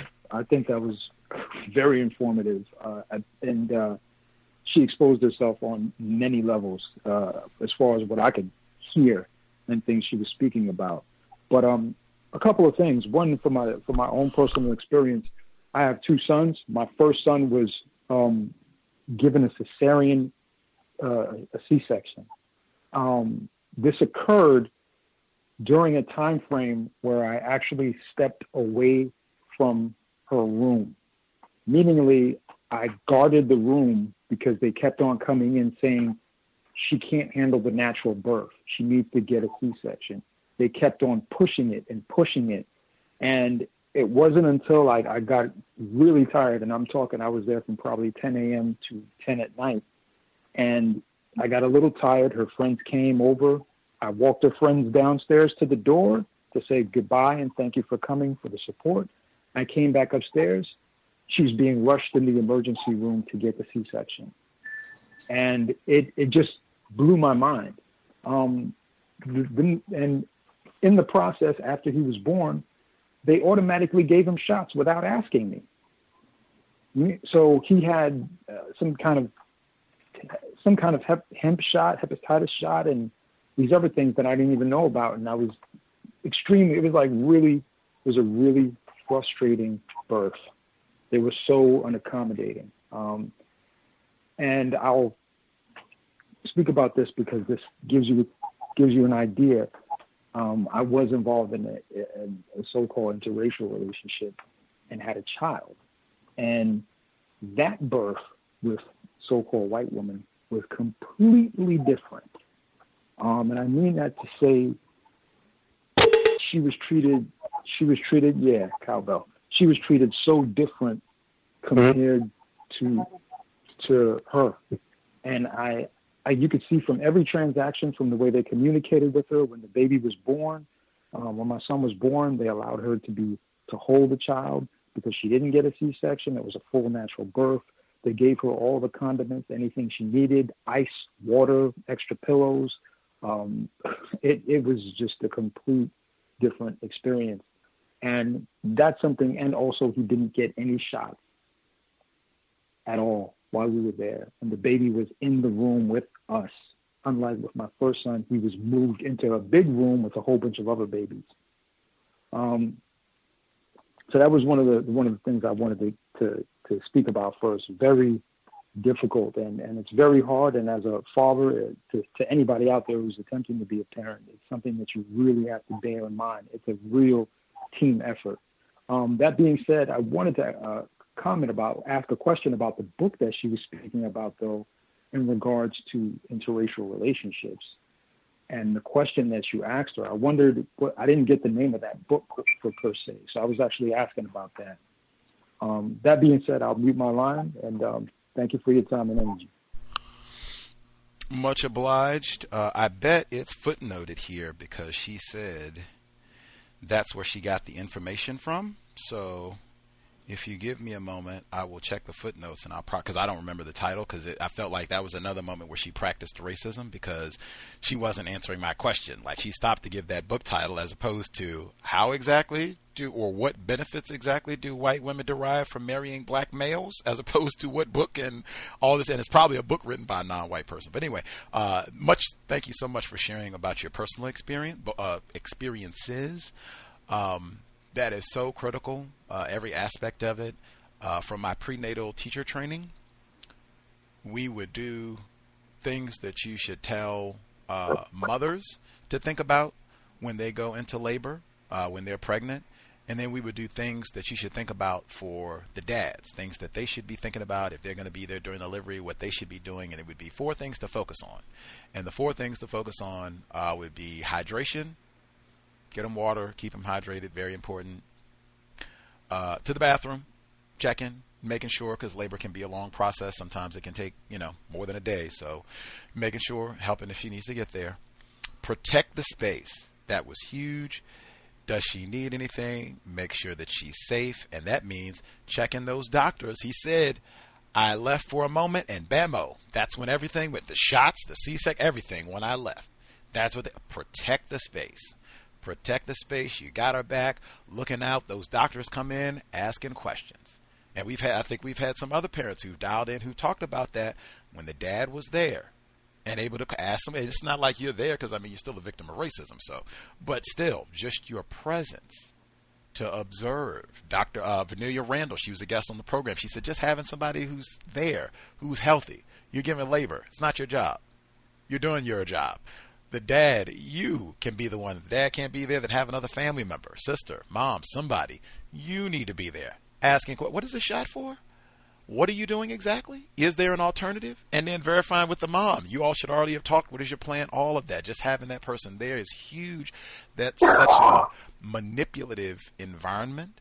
We talked about that because of the system of racism, white supremacy, where sometimes black people are reluctant to say no.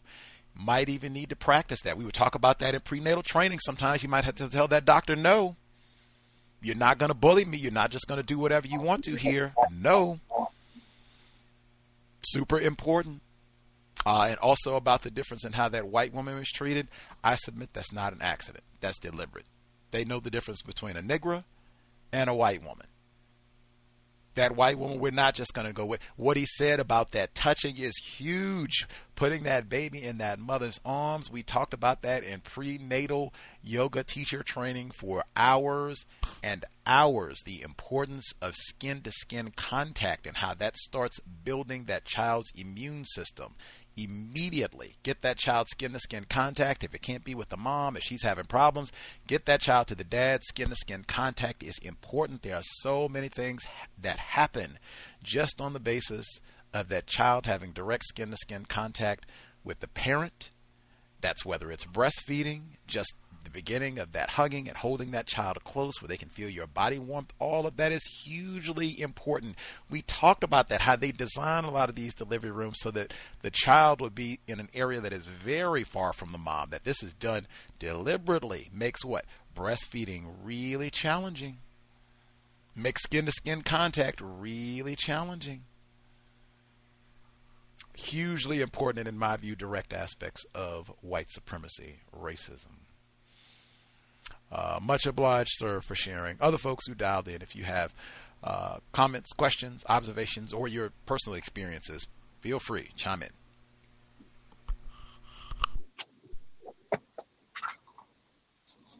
May I be heard? Sir. Hear you? Yes, sir. Can you hear me, Gus? Yes, sir, we can hear you. Excellent. This is Mr. Blue. I wanted to ask her about the use of Similac and other breast milk substitutes, specifically in non-black areas, if that was an extension of the whole pet milk agenda and agenda of the dairy industry to stop non-white women from breastfeeding their children, and also what she thought the benefits of colostrum in breast milk, what that benefit played with the development of infants overall. But unfortunately, she had to leave early. Much obliged, Mr. Blue. She talks in depth about how disproportionately a lot of the programs where those synthetic formulas are going to be offered for free, or a lot of the programs, because WIC, a lot of that stuff is subsidized by the federal government, and they buy those synthetic products and they'll give them, if you're on some sort of assistance, it'll be given for like the first 6 months. She talked about how a lot of times black mothers, black families, black moms end up being in programs and or environments where those products are going to be much more readily available to them, where white moms are not going to have, many white moms, especially the more money they have, but I would say white moms in general are just not going to be in the same types of environments where those synthetic products are marketed to them, and how black women disproportionately, black moms, are the ones who are using those products. So yeah, it would have been interesting to hear. And again, that's why I said, is this chemical and biological warfare? I didn't think of it that way until I started reading her book, and then I just followed logic. I remembered Flint immediately, and I remembered what Dr. Welsing, she said, this is chemical and biological warfare until proven otherwise. If what I'm hearing is that breast milk is better than the synthetic, if that's what the reports are, if that's what's recommended, that's what they told us in prenatal teacher training, that's what's recommended, nothing's better than breast milk, not Similac, not PET, nothing. If that's true, and then on top of that, there are a lot of problems with dairy. If that's accurate, isn't this chemical and biological warfare if you're doing things disproportionately to discourage black moms from breastfeeding and to get more of them to do these synthetic formulas, which are not an improvement? Isn't that chemical and biological warfare? Just trying to follow logic. Thank you very much, Gus. I'll meet my line. Much obliged. Before you hop away, Sure. Mr. Blue was with us for the retreat down in Florida. Seems like it's been forever, but only 6 days. Any thoughts now that it's over in terms of just your reflections, waste of time, nonsense, can't believe drove all this way to come down and mess around and eat carrots and cauliflower for 3-4 days. Any thoughts on your reflections from the Florida retreat? Sure. One, we shared the rest of the apple pie and the sweet potato pie in Miami, Florida, with my attempted partner's family, and they absolutely loved it. And I mean, everyone from her mother to her sister to her 13-year-old niece. They did not at once and at all say that it was disgusting, that it wasn't sweet. Every one of them loved it, and the apple pie, and they absolutely enjoyed it. Coming back, I realized that the gun ranges and the shooting ranges in New York with the New York state laws are very, very, very restricted than they are in Florida. In fact, me and my attempted partner, we cannot go to any gun range in New York City without having a permit for a handgun or a license for a shotgun, which are a permit for a shotgun and a license for a handgun. They're two separate things, almost like passports. Passport card, passport book. Permit for a shotgun, license for handgun. But in New York State, we are not allowed to go to any range for any type of training or shooting. And doing yoga, me and my partner have kept up doing yoga every day, and that has been absolutely instrumental in the way we sleep, how we get up in the morning, and I saw the slideshow on Dropbox, so thank you very much. Absolutely enjoyable and wonderful, and it was absolutely constructive time. In fact, it was one of the best New Year's Eve that I ever spent. Not drinking, not eating bad food, not overspending any money, going to any clubs or anything like that, which is what people say that you should do on New Year's Eve. And it has prepared us to come back into the anxious, intense atmosphere of New York City. It was absolutely constructive. Can't wait to do it again. Much obliged. Glad to hear you all have been traveling safely and that folks enjoyed the pies that we had. It's great. We had peanut butter cookies. We had apple pies, plural. We had sweet potato pies, plural. Like, man, it was ridiculous. But I'm so glad continuing with the yoga. I'm thrilled. I hope you all can share the food, the recipes, and what have you. Chef Nadira started a Reddit group. She's begun posting recipes and what have you. I'm going to post some pictures and recipes as well. So definitely continue post if you prepare any of the meals, foods, any other dishes, share. Man, just glad to hear the yoga. Like, I hope folks are able to find some benefit from it. It has been super helpful for me. And yeah, there's a YouTube video with some of the pictures. The gun range, even that, like, man, we went to the gun range twice in Florida just for the differences in rules, because that's a big part of skimmed. And I submit, areas where there are fewer black people, they're going to have fewer restrictions about gun laws and probably better benefits for social services and all of that. If they got more black people, social services is going to be more punitive, probably going to have huge, huge, huge restrictions on gun laws. We went to the gun range twice in Florida. We had a group of 6 black people. Yeah, 6 black people. We only needed to submit one piece of identification for 6 black people to go shoot. When we went the second time, 6 black people, we only submitted 2 pieces of identification, and that was only because we got 2 guns at the same time. If we had just got 1 gun, we would have only needed 1 ID. They wouldn't have even ID'd all of us. All we just had to do was sign a piece of paper, and if one of you 6 niggers can come up with an ID, you're all good. You can go shoot. That's in Florida. You heard what he just said about New York. Now I'm here in Washington State. You can go to the gun range and shoot. All you need is a valid ID, driver's license or whatever it is. If you have that and you sign, the form, you pay whatever it is, you can go shoot Washington. Now, I say Washington State is gun country. It's very popular here. They have bumper stickers that say, I think we got another Washington State caller here. They can verify for me. They got bumper stickers that say, it has the Starbucks thing. It says, love coffee and guns. That is totally accurate for this area. Guns and coffee. Let's see. Other folks dialed in. If you have commentary to share, lines should be open. May I be heard? Yes, ma'am. So I'm a first-time caller, long-term listener of the cows, and I breastfed my son for about 2 years. He's 2.5 now. And so I wanted to kind of share some of my experiences with breastfeeding and then also dealing with HR.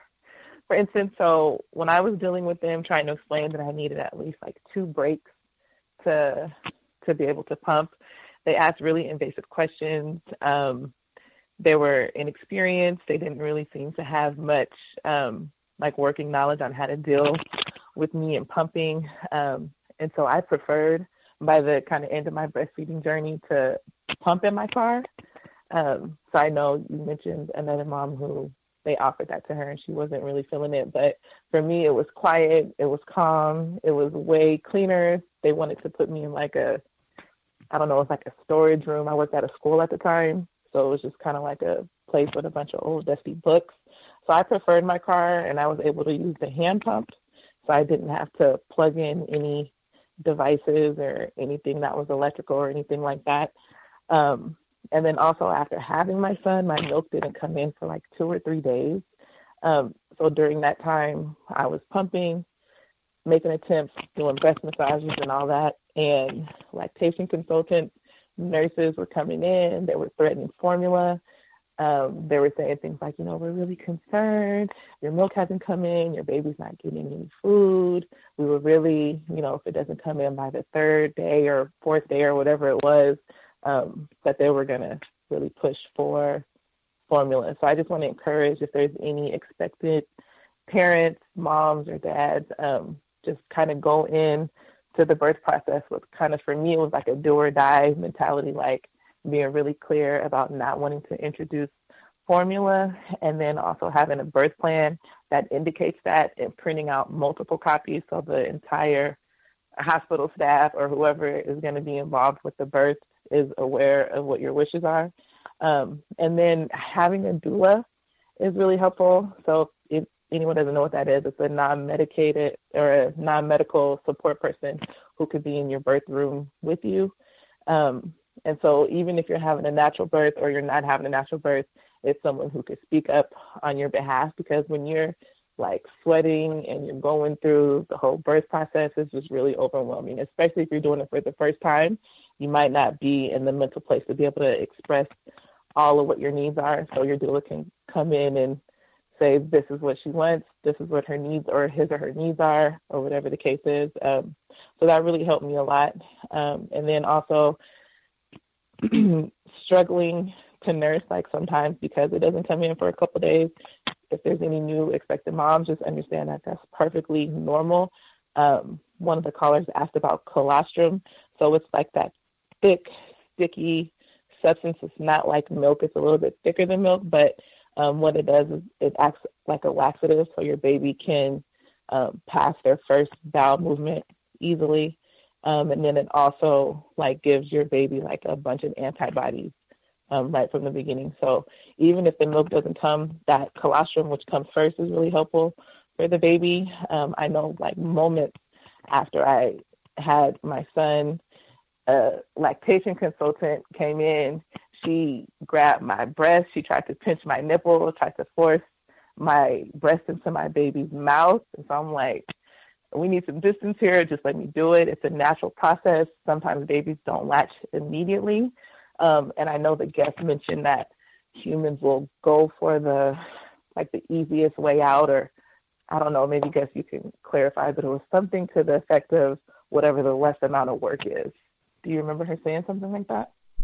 think she was talking in the context of sometimes if you give a newborn a bottle, that can be easier to suck from than an actual nipple. And I think that was where she said that we all want to do less work. And so if the bottle is easier, then they might not want to go back to. I think that was the context where she said that.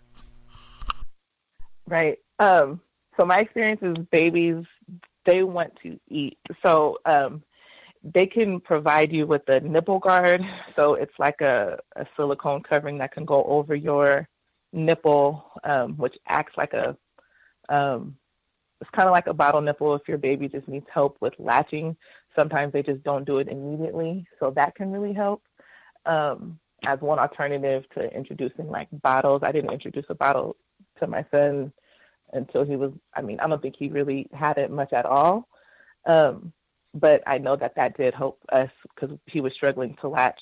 And then also if there's a concern for your baby and their ability to latch or they're not doing it correctly, and moms, you can feel if it's not latched correctly because it will hurt. And if it's latched correctly, it almost like feels comfortable in a way. But you can also bring in someone to check your baby's mouth, the roof of their mouth. Sometimes it's a little bit deeper.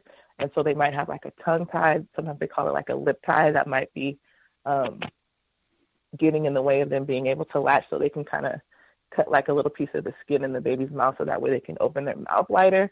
So there's just a lot of interventions that I had to find out through my doula and just the research that sometimes the doctors are not going to offer or tell you, especially being a Black, attempted mom. And then I also wanted to speak, and I'm almost done, I want to speak to breast milk being able to adapt. Even if a mother has twins, breast milk production is so complex and so advanced that even if a mother is breastfeeding, twin A versus twin B, one breast might be producing milk that is a little bit more waterier, like if the baby needs more hydration, and the breast on the right could be producing a completely different formulation of breast milk that's specific to that baby's needs.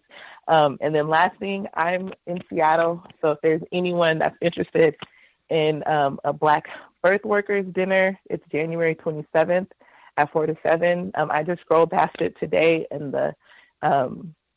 the location and the specifics wasn't posted yet, but when it is, Gus, I can forward that to you if you want to share it to the audience. So that's all I have, and I'll meet my line.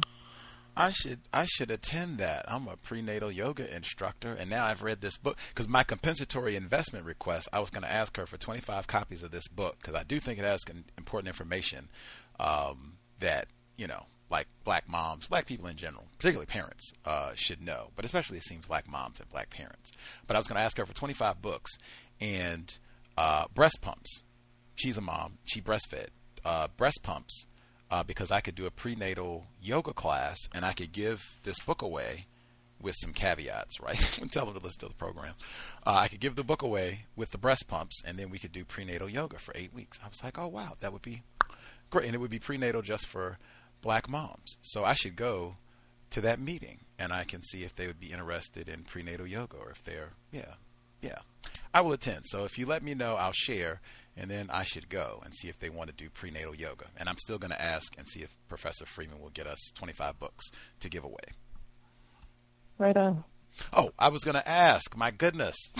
I had 2 quick questions. I told her, I said, now, we talked before telling white people no.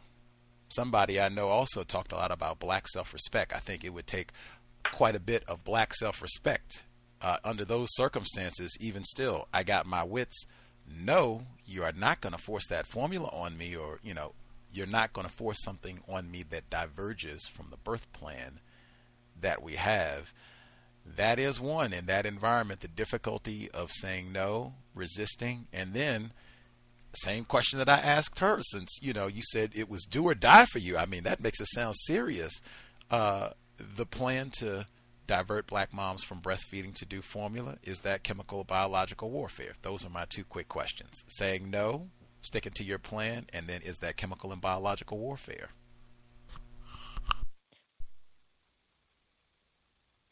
I didn't think of it as biological warfare at the time, but looking back on it, looking at how formula samples, they're more heavily distributed in low-income urban or Black communities.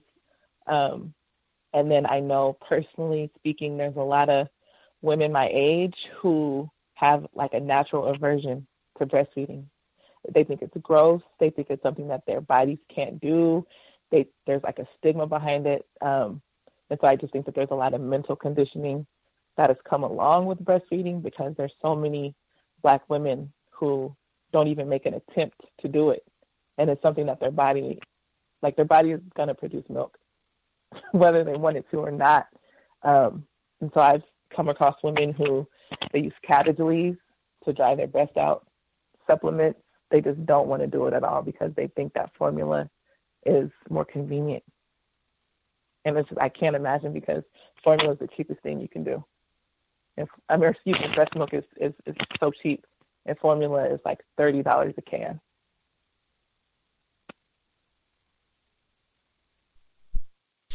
Did you have any thoughts on saying no, sticking to your birth plan before we let you go? No, I didn't have any issues. Like I said, it was serious enough for me to be like, do or die. Me and my baby are not going to be introducing any formula at all. So for me, it was like, you need to give it some space, let my body do what it's supposed to do. And she was, not that it matters, but she was, oh my God, I'm so sorry. She was like apologetic. But I did tell her, I really don't feel empowered. This is my first time doing this. This is my baby's first time doing this. He's not even 3 days old. You have to let my body give itself some time to produce the milk. And after that, they didn't bother me. The milk came. My baby's 2.5 years old now, and he's really healthy. He rarely gets sick, and I know it's because of the breast milk. Facts. That's in the book.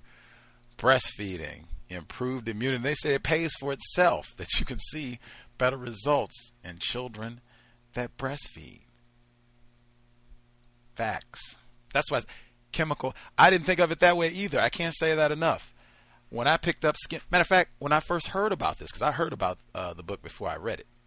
I heard about the book last year. I read it this year. So when I heard about it, I didn't even think of this as chemical and biological warfare. When I heard that result had been produced, that you have a lot of Black moms who who think exactly like what we just heard. They don't want to breastfeed. They wouldn't think about it. That is a direct result of white supremacy racism. I didn't think of it as chemical and biological warfare, but as I started to read, as I said, I just followed logic. If that is chemical and biological warfare, this would have to qualify. I could be in error, but a lot of this would just come down, is formula an improvement? If it's not, well then we can wrap up. Make sure we don't glide over that. She said if you have twins, one breast can produce substantially different breast milk than the other, depending on the needs of the different twins. I very seriously doubt white people are going to come up with an improvement for that. I could be wrong. I'm not a doctor. I could be wrong. Our guest for today isn't either. She's a law professor. Let's see. Other folks, much obliged, ma'am, and super kudos for the breastfeed. That is super rare. And even that, which she said, make sure I don't gloss over that either. Those Black moms who don't want to do it and they go through all these means to stop to dry out their breasts and things.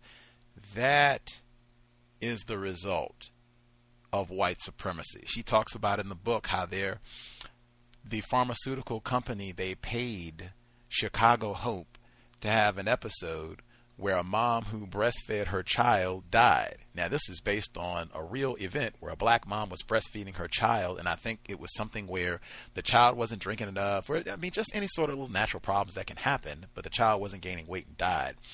And they prosecuted her for manslaughter. They were saying this sort of thing happens, children die, unfortunately, and, things happen. They were saying there were tons of cases where it was white mothers who were breastfeeding and the child died, and it was, the sympathy, and let's get them more resources, and, let's get money so we can have more lactation counselors available for white moms and that sort of thing. Black mom, oh my God, this hussy, let's put her in jail, and she tried to kill that. Not that they care about the Black child, but just, we love locking up Black people. Any excuse will do. But they paid to have this episode on Chicago Hope to make it seem like, oh my gosh, breastfeeding is dangerous. Like, oh, you're going to kill your child. She talked all of this in the book. She talks about how for a lot of, but this is the way she put this in context. She said, if you just put in an image for breastfeeding, likely it'll come up an image for a white woman. If you see images of black females breastfeeding, frequently the image will be something from National Geographic, slave times. It'll be something like that, so that you have a very degree. It's not like matronly, like, oh wow, she's, doing this great thing and bonding with her child, and wow, mother. That's not what you think at all. It's, oh my God, some heathen, savage, primitive act, and I don't want to, like, that'll be what it'll be, just based on the images that you see associated with it. Just if you do a search, like you can search on Google, or even just go through your mental memory of the images that you see. When do you see a black person breastfeeding? When do you see a white person breastfeeding? That has an impact on how, that is a part of why many black people think about breastfeeding in that manner, along with the PET campaign and all the rest of the formula, lots of things that go in. A general lack of support for black motherhood, black children, and black babies cost less. There's a reason that sound clip was there, but lots of things that go into why you end up with black mothers who would think that way. That is a part of race. That's another one. I wouldn't even think of it, but that is another way racism, white supremacy manifests, just in thoughts that we have about things that are natural. That's what your body is supposed to do, produce the best possible formula to nourish your child. And in a system of racism, white supremacy can make us think that natural process, there's something wrong with that. It shouldn't be happening at all. An inconvenience. Let's see. Other folks, if you have commentary to share, if you breastfeed. Can I be heard? Can I be heard? Heard both of you. Let's see. We'll get the female caller and then M. Hunt DC. Yes.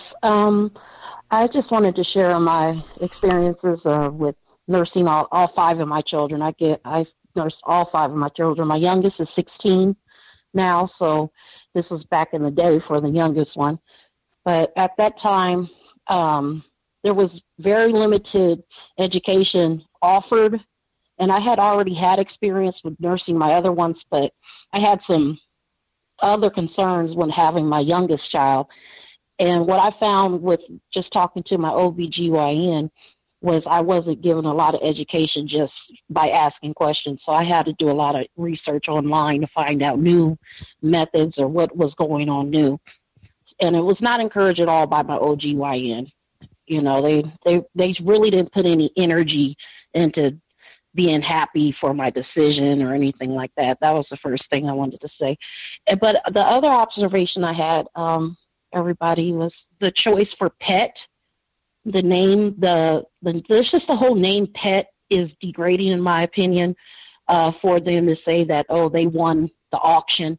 Yeah, I'm sure they did, especially with a name like PET, and then to feature young black children for a artificial milk product being sold and targeted towards African American women. I thought that was degrading. And then also WIC. I've been involved with WIC off and on with the years. And when they give you those vouchers for WIC, even when you're nursing, now they've changed it up a little bit, but even when you're nursing, they give you milk as a nursing mother. At first, they didn't used to give you vegetables or anything, but now they give you a voucher to go to the farmer's market, and you can pick out fresh vegetables and things like that. That's fairly new here in Arizona where I'm at. But they still are very heavy on giving milk in those WIC vouchers. Even to the young children, you get up to, I think, 5 or 6 years old, they give you gallons of milk on those vouchers. And unless you say, hey, my child has been diagnosed as lactose intolerant or something, they don't give you an alternate. But even the alternate that you're given is soy-based, and soy is not a good thing that's good for our bodies either. And a lot of these formulas are soy-based, which brings up a lot of allergy problems in babies, a lot of colicky and behavior issues and things like that and I'm talking not behaviors because they're babies. I'm talking about their mood and the way that they express themselves as babies because they're so uncomfortable with these soy-based products. That is mostly the formula is a lot of soy-based in there, as more so than lactose. So I just wanted to make those few observations.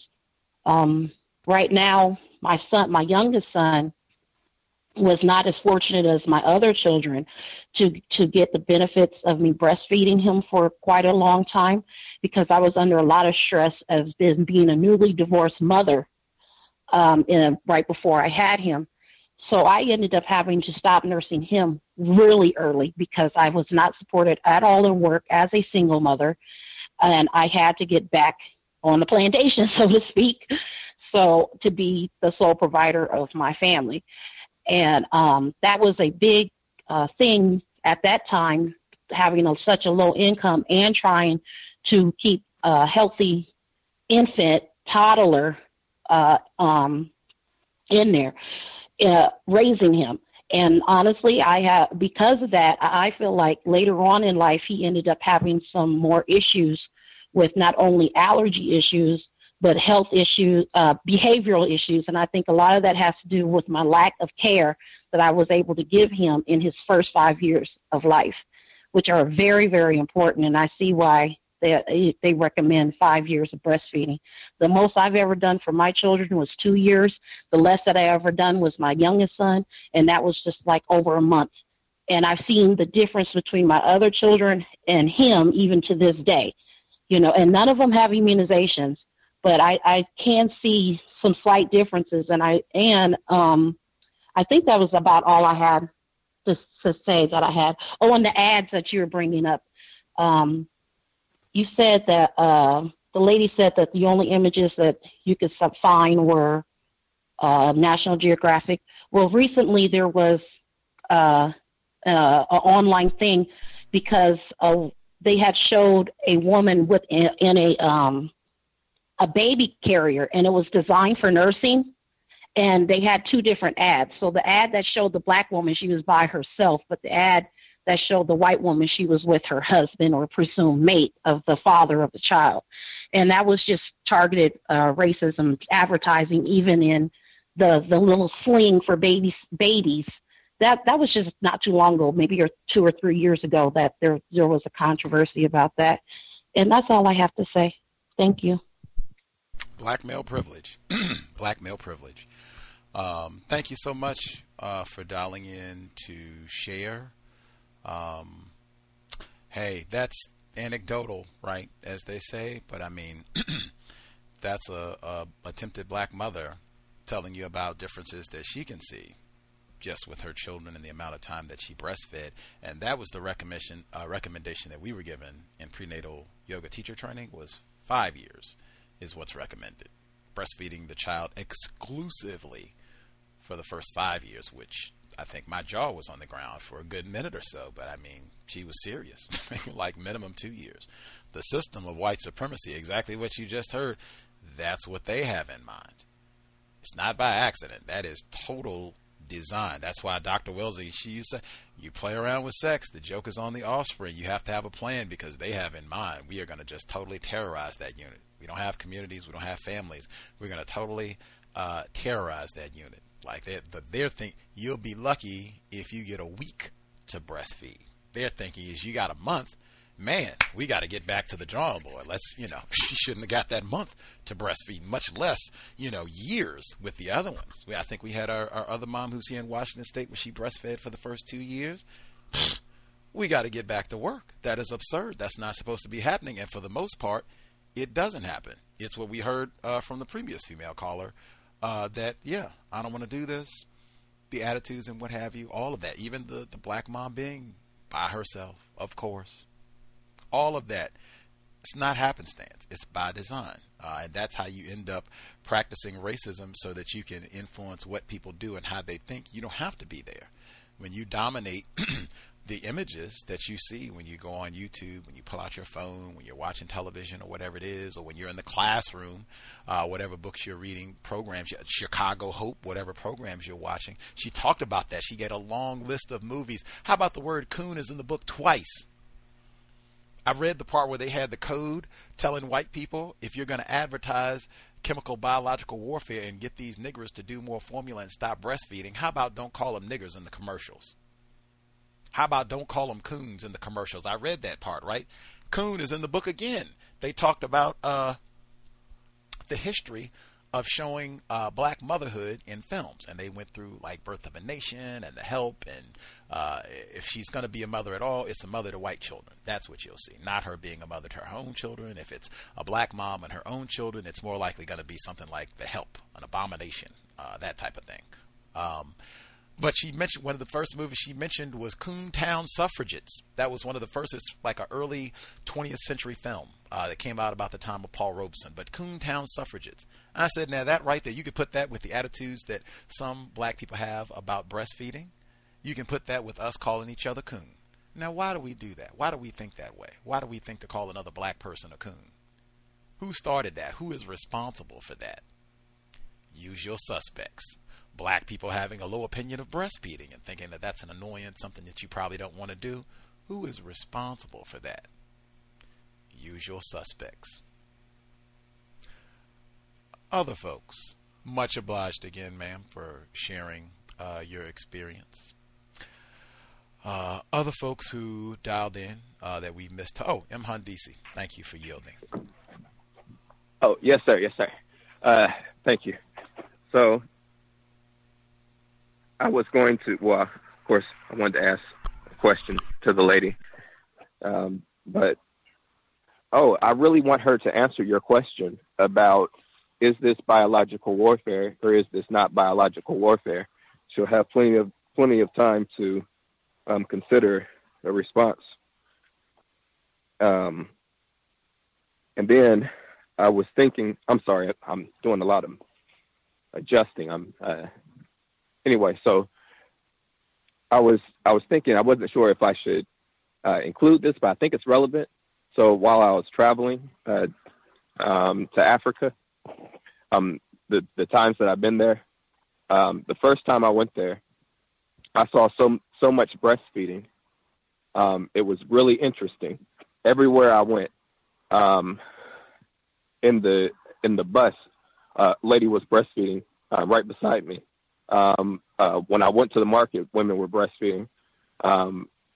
This time when I went to one of the markets, I went into one of the shops and the lady was breastfeeding and she was, I asked her, well, she was behind the counter. And so I had to speak to her so I could figure out what I needed to get. And she told me what to get and everything, but she was comfortable. My point was that I saw so much breastfeeding and women being comfortable breastfeeding. And most of the time they didn't, like cover their breasts or anything. They didn't just like have their breasts out for everybody to see, but, they would just be breastfeeding. That's the most breastfeeding I've ever seen in my life, ever. It is shocking that 5 years is the amount of time that's necessary. I had no idea about that. I think that's very interesting. So those were the things I wanted to add. Thank you. Much obliged. That is an improvement. And again, I would say that is the influence of racism, white supremacy, where they can take something that, again, there is no substitute, no improvement over breast milk. They can take somebody on this program is known for saying white people do not care about children. Anyway, to take a process that would be best, liquid gold, that was the metaphor that she used, to take that process and make it totally alien to where seeing mothers engaged in breastfeeding, whoa, that is the craziest thing ever. What are they doing here? Like breastfeed, what is, where that should be totally, everybody should be doing that. Like, oh yeah, I was breastfed. My wife is breastfeeding. Like, oh yeah, my sister is breastfeeding right now. Like, yeah, best thing ever. Formula, that's the way it should be. Like total opposite. Like formula, my God, what is that? I've never heard of it. Come look at this. I can't even pronounce it. What is that? That's the way it should be. And it totally opposite system of racism, white supremacy, and the health ramifications. It's the same thing with chemically mutilating hair, which is another form of chemical and biological warfare. Call things by their proper names. Cigarettes, that would be chemical and biological warfare too. We had that program. If you're going to deliberately take something and market it to and place it in areas strategically where you have a high population of black people and you know this is going to be harmful to, I had to stop and look up the definition to make sure I was using the term correctly. Chemical and biological warfare, term used to describe the use of chemical or biological agents as weapons to injure or kill humans, livestock, or plants. Injure. And I think they just said, just from using formula, there's an increase of certain medical problems. And Dr. Milton talked about that. That is setting the stage. What you eat early on, eating that, what did she say? Soy, dairy products, sugar. That right there can set the stage for your palate and what foods you want, and having cravings for all that processed nonsense where they put all that processed soy and sugar and a whole lot of things. That right there is setting your palate up where that's where you want. That's what you've been accustomed to eating. That was your nourishment from your mother, those critical developmental years. That's what you were suckled on. They know, because we got a whole lot of these soy products just waiting there. We got to get rid of. She talked about all of that in the book. All of those products, the soy, dairy, the sugar, all of these subsidized products that white people got to get rid of. And so we'll find all of these edible items that are not nourishing. They're not going to build your body up. They're just going to tear you down and have you sick. And particularly for black, again, now is this chemical and biological warfare or not? Following logic. And the same thing would be with the cigarettes. The same thing would be with the alcohol. Chemical and biological warfare. Call things by their proper name. Other folks that we have missed totally, particularly if you are a parent, you did any of the breastfeeding, you would like to share your experience, thoughts, feel free to dial in. It looks like, because we had a number of folks on the switchboard who had a hand up, who then dropped, and I know we've had some interference before, so if there were disruptions with the line, that would be usual suspects as well. No surprise there. I'll give out the number again, 605-313-5164, the code 564943 pound. Press star 61 if you would like to participate. Make sure I give out acknowledgments. Young academic with us. He was also with us at the Florida retreat and mailed in spectacular images of some recipes, did all kinds of veggies. I was stunned. Everything looked super delicious. We had just talked about the cast iron pots. We watched cooking videos together while we were at the retreat. We were watching recipes for making a vegan pecan pie. And we were talking about different types of cookware, and he was showing off the cast iron pots. I was like, I need to get me a cast iron pot, and he was showing that off in some of the pics. We had amazing food that he prepared since getting back from the retreat in Florida, Toronto, May 21 to May 24. Looking forward to doing it again, doing it better. Sweet potato pie again. Let me see if I can get that footnote from 121. All right, so this is footnote 70. We'll see if I can track down the book that was requested. Footnote 70. Read the footnotes. I do try to encourage that when folks are reading and trying to maximize and get as much information as they can. Read the footnotes. Okay. Flip to the wrong chapter. All right, let's try this one. Footnote 70. Oh, here we go. Okay, so footnote 70. Gretchen Livingston and Anna Brown, interracial marriage in Virginia. That's not it. For earlier statistics Onwuachi Willig, According to Our Hearts. I think that's the one that she mentioned. That has to be it, because that's the name that sounds familiar. So it's ONWUACHI-WILLIG,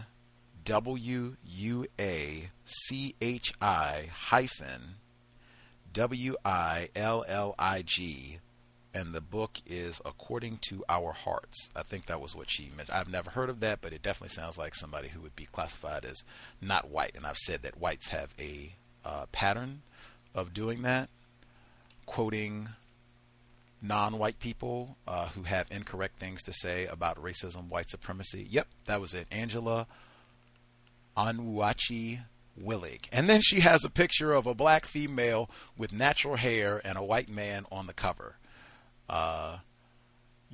I've never heard of this book before, but it's on Amazon. Looks like it was published in 2013. It's a sociology book on marriage. I'll read the landmark book looks at what it means to be a multiracial couple in the United States today. According to Our Hearts, begins with a look back at the 1925 case in which a 2-month marriage ends with a man suing his wife for misrepresentation of her race, and shows how our society has yet to come to terms with interracial marriage. I wonder if this is a non-white person who's married to a white person. Anyway, Angela Onwuachi Willig examines the issue by drawing from a variety of sources, including her own experiences. Cowbell, yes, I'll take that. She argues that housing law, family law, and employment law fail in important ways to protect multiracial couples in a society in which marriage is used to give, withhold, and take away status in the workplace and elsewhere. She says interracial couples are at a disadvantage, which is only exacerbated by current law. I do want to emphasize there are very few of these in terms of white women who marry black males, and white men who marry black females. In total, less than 5%. We're talking less than 3% of individuals classified as white, male, or female marry someone classified as black. It's not even that many of these so-called tragic arrangements to begin with, to be focusing all this time on how law is really bad for them and what have you, and diverting from white supremacy racism. We're talking about a very limited number of folks who are in these tragic situations. But I will see if we can get her on the program.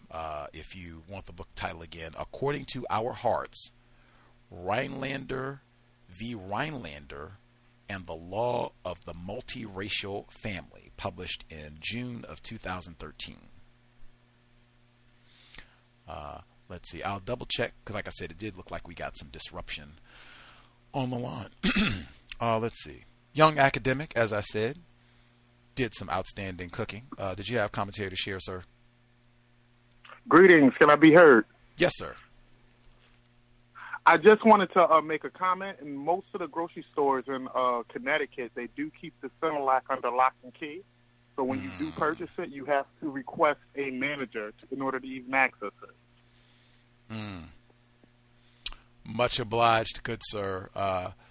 Our guest, she did talk about that in the book, how it's expensive. Like what I say, they'll give it to you for free, right? In the hospitals, it'll be offered, or if you're on WIC, they'll give you vouchers where you can get it for free for a period of time, and then it's not free, and it's expensive. It can be $30 a can to purchase it. And she even talked in the book, they make it expensive to compensate for the fact that they give it away for the first 6 months. So it's really not free. You just end up paying for it later on, or the other people who don't get it for free end up paying for it because it's so expensive. But yes, and she said that they further criminalize black parents, black moms. If they can't afford that $30 a can, they have made that a felony in some areas to steal Similac. So not only is it behind lock and key like other products that they think that only the niggers want, a felony for stealing formula to feed your child. That is what domination looks like in a system of racism, white supremacy. Not to jump topics completely, but since Young Academic was also with us at the retreat, it's been roughly a week. Glad that you also have made it back safely. Any reflections whether or not it was a waste of time coming to hang out down in Florida for a few days, just on how you are feeling post Cal's Counter-Racist Yoga Retreat to wrap up 2019? It was the most worthwhile experience of my life. My family has gone vegan now since I'm the cook, and I have been cooking nutritious vegan meals. It has been awesome. I did a lot of personal reflection. It was just a great experience to be around like-minded individuals and talk about replacing the system of white supremacy with justice. It was awesome. Man, highest commendation, getting the family. Man, if you are the cook, if you switch your eating habits, oh man, how many people's lives have you touched? You switch up, we're not going to have hot dogs and, the rest of the nonsense anymore. We are going to have fruits and vegetables. We are going to eat fresh produce, and we're going to do more veggies, all of that. Man, that's spectacular. Spectacular. Oh, that is best news I've heard for the day. Wow. Keep it up. I know he can cook, so doesn't matter if it's veggies. I know they will have some delicious vegetables to look forward to, and plenty of them. He was telling us all about how he has his meal preps where he'll do a lot of cooking at the beginning of the week, and that way he can store things, and boom, it'll be already prepped and ready to roll. Lots of ways that you can, prepare delicious, healthy meals, and it will not be burdensome, or at least you can minimize the burden so that you don't have to, slave and labor in the kitchen every single day. And you can even, help it out so that some other people can eat well and not have to slave and labor in the kitchen every day. Bam, food will be ready for them to go, and it'll be healthy, delicious foods that are ready to go. May 21 to May 24, Toronto. I got my form right here. I printed it out. You can go online. I will post the website. You can go online. You can fill it out, or you can just print out the form. I think it's on. Let's see. I think it's like 5 pages, maybe 6 pages. It's 6 pages. All right, it's 6 pages, but 6 pages, big deal. Print it out. You need proof of U.S. citizenship. You need proof of your identification, like photograph, driver's license, or what have you, state issue ID. I would just say get the passport book. That is the better investment. That is $110, I believe. For the passport book, it's good for 10 years. That's why I say it's a better investment. And then it's $35 for the processing fee, and that's 2 separate fees that you have to pay when you go. If you go to the office, you can do it online too, but you can go to the office. But it's 2 separate fees, so it's $110 for the book itself, and then it's $35 for the processing fee. You can also get the passport ID. I forgot how much that costs. That's a little bit cheaper, but it's not valid for as long. That's why I say you should just get the passport book. The passport card, I think, is valid for it's something substantially less than 10 years. It might be like 3-4 years. I don't remember what it was, but it's not as good a deal. You should get the passport book. You'll be good for a decade, and whammo, any travel opportunities that present themselves, pack your bags. You are ready to go. And I think, as the caller said, they are going to require that passport anyway for you to travel domestically. So if we would like to go to Hawaii and hang out with Professor Freeman and ask her some questions directly, you'll need that passport anyway. So you should go ahead and get it now. Toronto, May 21 to May 20. Ooh, they have a lot of gun ranges in Toronto, as I thought they would. So you heard Mr. Blue talking about his experience down in Florida, being able to shoot. We should be able to replicate that in Toronto. Canada is gun country too, so I thought we would probably not have too much difficulty doing that. We'll see if we can make that happen. That would be, we'll see if we can replicate in Toronto. May 21 to May 24, more details to come. Other folks have any other thoughts, questions that they wanted to share on what they heard on the broadcast? If we have any folks who do not think keeping black mothers from breastfeeding, the campaign to get black mothers to use these synthetic formulas, if you don't think that's chemical and biological warfare, you should certainly speak up. If we have any other parents, if you have any experiences that you would like to share about breastfeeding, or if you did use formula, any portion of that, if you would like to share, feel free to speak up. We would appreciate hearing it. I think it fits well for this broadcast. I would encourage folks to go back and listen to the very beginning, particularly if you didn't get to hear. I know sometimes people are rushing and system, you got things to do. But if you didn't get to hear the very first part of the program with the definition, when I asked Professor Andrea Freeman about my definition for white supremacy racism, super important. I had already asked her if she was classified as white. I'm myself going back to listen. That is fascinating, and we've had that happen before. But for someone to say that they're white, and then based on the definition of racism, white supremacy, begin to backtrack away from being classified as white, that is super important and gets right to the heart of why I always encourage asking, reflecting on, what does it mean to be white? Any other comments, reflections folks want to share?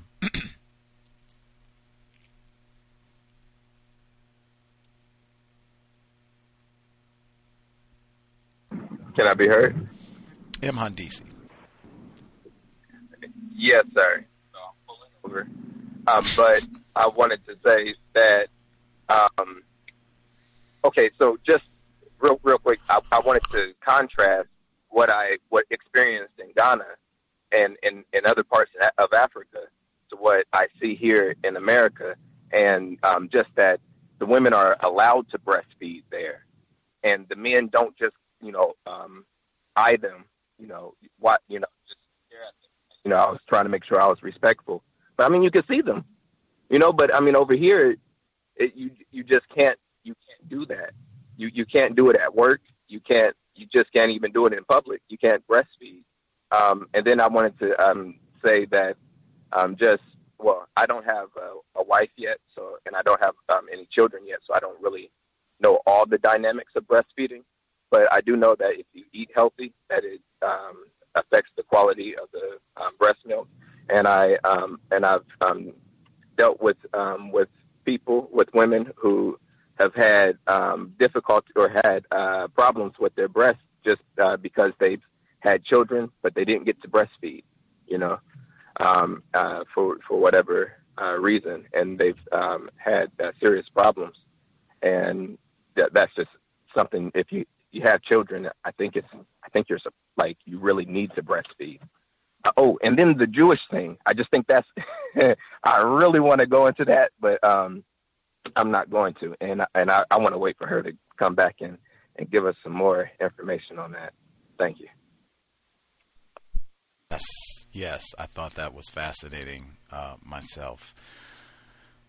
Yes, I will email her promptly to see if we can get a quick return date so that folks can get their questions. And like I said, I'm generally not elated about pursuing victims of white supremacy to talk about their tragic arrangements. We've done a lot of programs over the years. I feel like we've adequately covered that topic. We can move on to other things, but just since it was brought up, I might reach out to this person. I have to think about it. Yeah, she has a TED Talk. I'm talking about Angela Onawachi Willig. She is in a tragic arrangement with a white man. Her husband's name is Jacob. But she has a TED Talk, Challenge Your Biases, America, Make Fairer Laws. I've talked a lot about that word fair, as has Mr. Fuller, that is in the Word Guide. Anywho, any other thoughts? Much obliged, M. Handisi, again, for sharing. Hopefully we'll be able to get Professor Freeman back so you can ask your questions. We can hear what she meant by Jewish as well. Any other listeners have thoughts? See, I told you, some of the folks, it looked like they got disconnected or disrupted. It seemed like there was some interference. Let's see. The caller at 2824. Did you have questions, comments you want to share? Can I be heard? Yes, sir. Hi, my name is B from Santa Rosa. I tuned in late today. Just got off just got off work, and I have a couple of questions. Number one, did she leave like run off the show?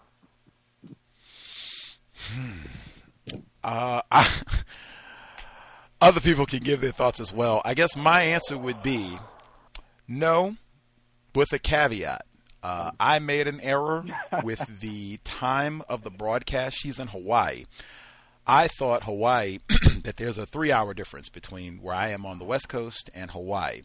It is a 2-hour difference in the wintertime. They don't set their clocks back. They have the same time year round. So in the summertime, it is a 3-hour difference. But right now in the winter, until we here in the West Coast move our clocks up again, it's only a 2-hour difference. So I was incorrect with the time for where she was. So we were off with the beginning of the program, and she said she would not have as much time.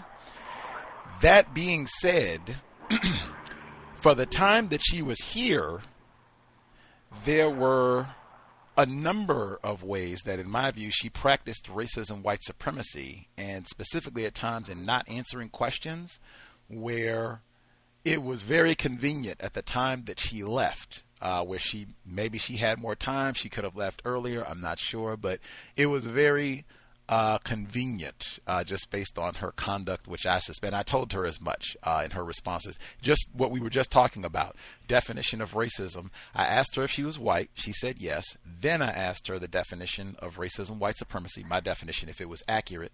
She said yes immediately, without equivocation, but then immediately followed and said, well, based on your definition, perhaps I am not classified as white. And at times I'm thought of as Jewish. And so that obscures my classification. That's what we were talking about and saying, wow, that was just one of the moments in addition to chemical and biological warfare. But yeah, she did not leave early. Gus made an error with the timing of the program, which was announced at the very beginning. However, her conduct suggests she may have left early regardless. Oh man, I'm gonna have to catch the playback for that one. Two. Well, you just go back to the lady before Enhan DC about the breastfeeding. Was it a calendar? I'm not sure what it was. But my wife's mom was part of a breastfeeding coalition over here in Santa Rosa at Kaiser, and they did a hello. You're there. Yes, hello? Sir. Yes, sir. We can hear you. Oh, okay. Yeah, they did a contest who can send the best breastfeeding picture, and we came in second place. And it was me standing outside grilling some vegetables, and my wife was breastfeeding my daughter, and her little brother and sister was around us. And we came in second place, and the winner gets $500, and they end up on the calendar. Our picture ended up on the calendar, but we came in second place. I don't know. And a white woman won it, and she got the $500, but our picture's on the calendar, so we don't know what happened there. And three. When the lady before that lady was talking, she mentioned something about it was do or die. About breastfeeding, like who puts that stress on somebody when after they having a baby and they're dealing with that? That's practicing white supremacy right there. It's insane to me. But that's it, and I'm my line. Much obliged to be in Santa Rosa. That's spectacular. I'm glad that you all, you and your wife, were breastfeeding and so had that much black self-respect about it and doing the pictures and trying to promote it, being proud about it. That is spectacular. I'm not surprised at who you lost to. That is what domination looks like. Of course, they will appropriate your image for free, and you are in second place. All of the funds will go to the white woman. Of course. That's exactly what we've been talking about. Yes, you can hit the playback to hear the other portion. As for the do or die, the stress component, stress has an impact. If you're super stressed, that can impact your milk. If you're super stressed, that can impact the quality of your milk. I'm around black mothers who breastfeed, so just think about that in the context of white supremacy. Even as he was saying in the hospital situation where it has to be that stressful, where they're coming in, if you don't do that, and threatening you, if you don't, the milk doesn't come in by this date, we're doing them. Like, man, back up off me. Back up off me. Back up off us, as a matter of fact. Like, my God.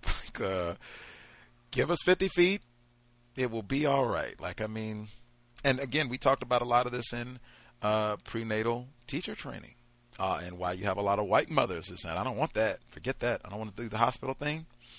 I want to have a natural birth where I can have time, where I can have space, where I'm not going to be prodded. They're not going to be sticking us with shots and all the rest of it, where I can have a peaceful experience where I'm not threatened, and have people coming up demanding that I make or totally taking the choice from me at all. I don't even get an opportunity to choose, what I want to do. I don't want any of that. That's why you have a lot of white moms who are doing that. That's why that white mom got the money and on the calendar. That's what we want to promote. White mothers bringing in that next generation of white racists as healthy as possible. Woo, man. Much obliged. Be in Santa Rosa. Did any other folks comments that they wanted to make sure they got in? Again, if there's anybody who says, hey man, Gus T, the cows is all right some days, but you are really talking crazy. This is not chemical and biological warfare. Maybe you are a little retarded in terms of dictionaries or what the term means, but maybe this is racism. Maybe it's wrong, but it's certainly not chemical and biological warfare. Please speak up if you have comments on that or other issues. Feel free.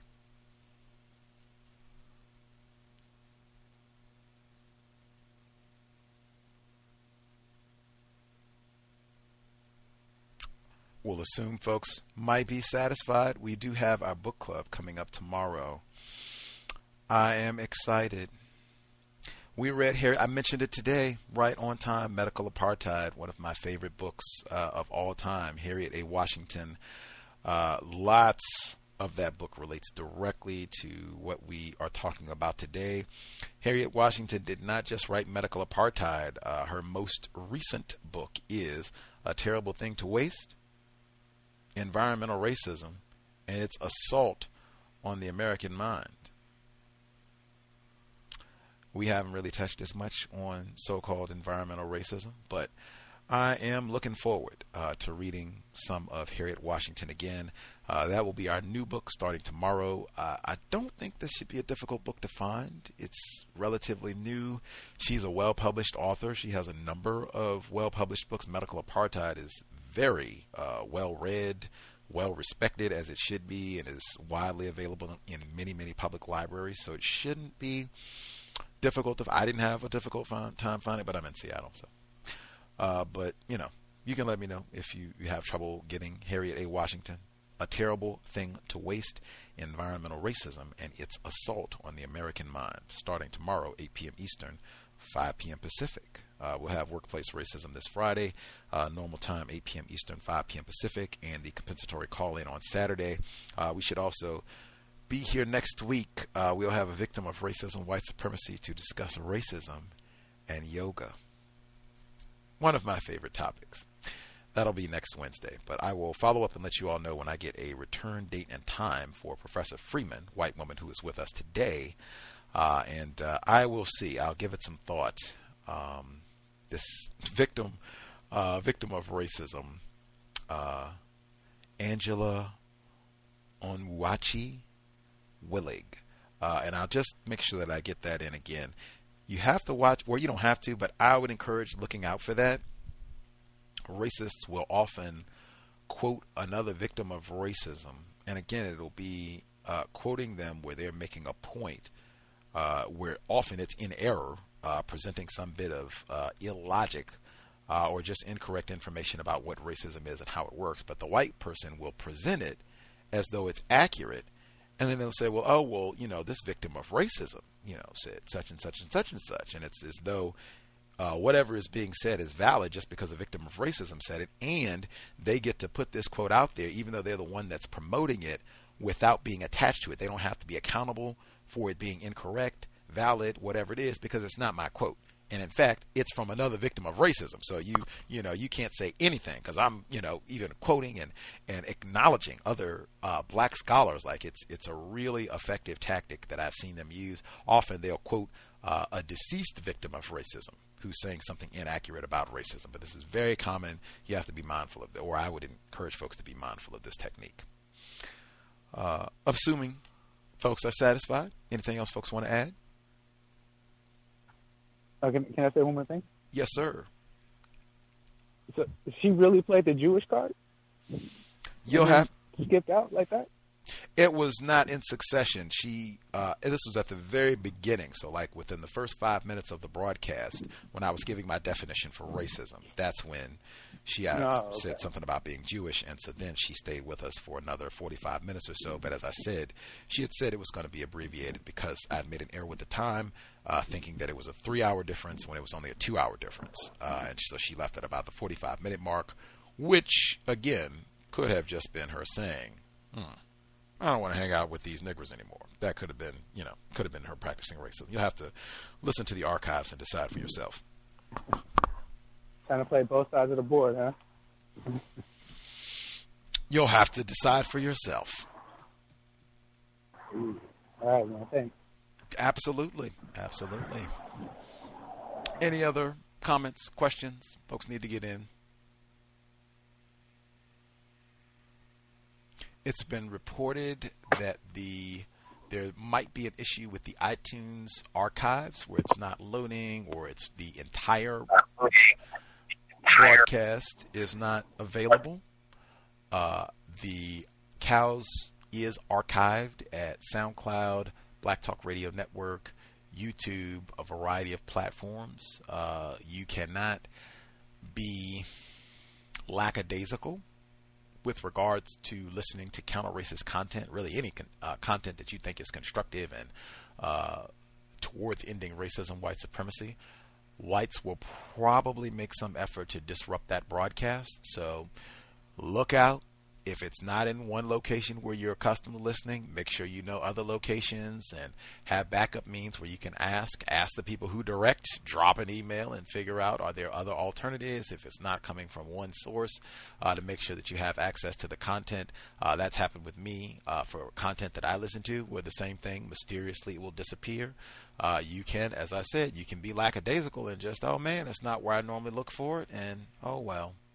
Or I do think that there's some value to this. I do think that this is constructive. Let me make sure that I can access.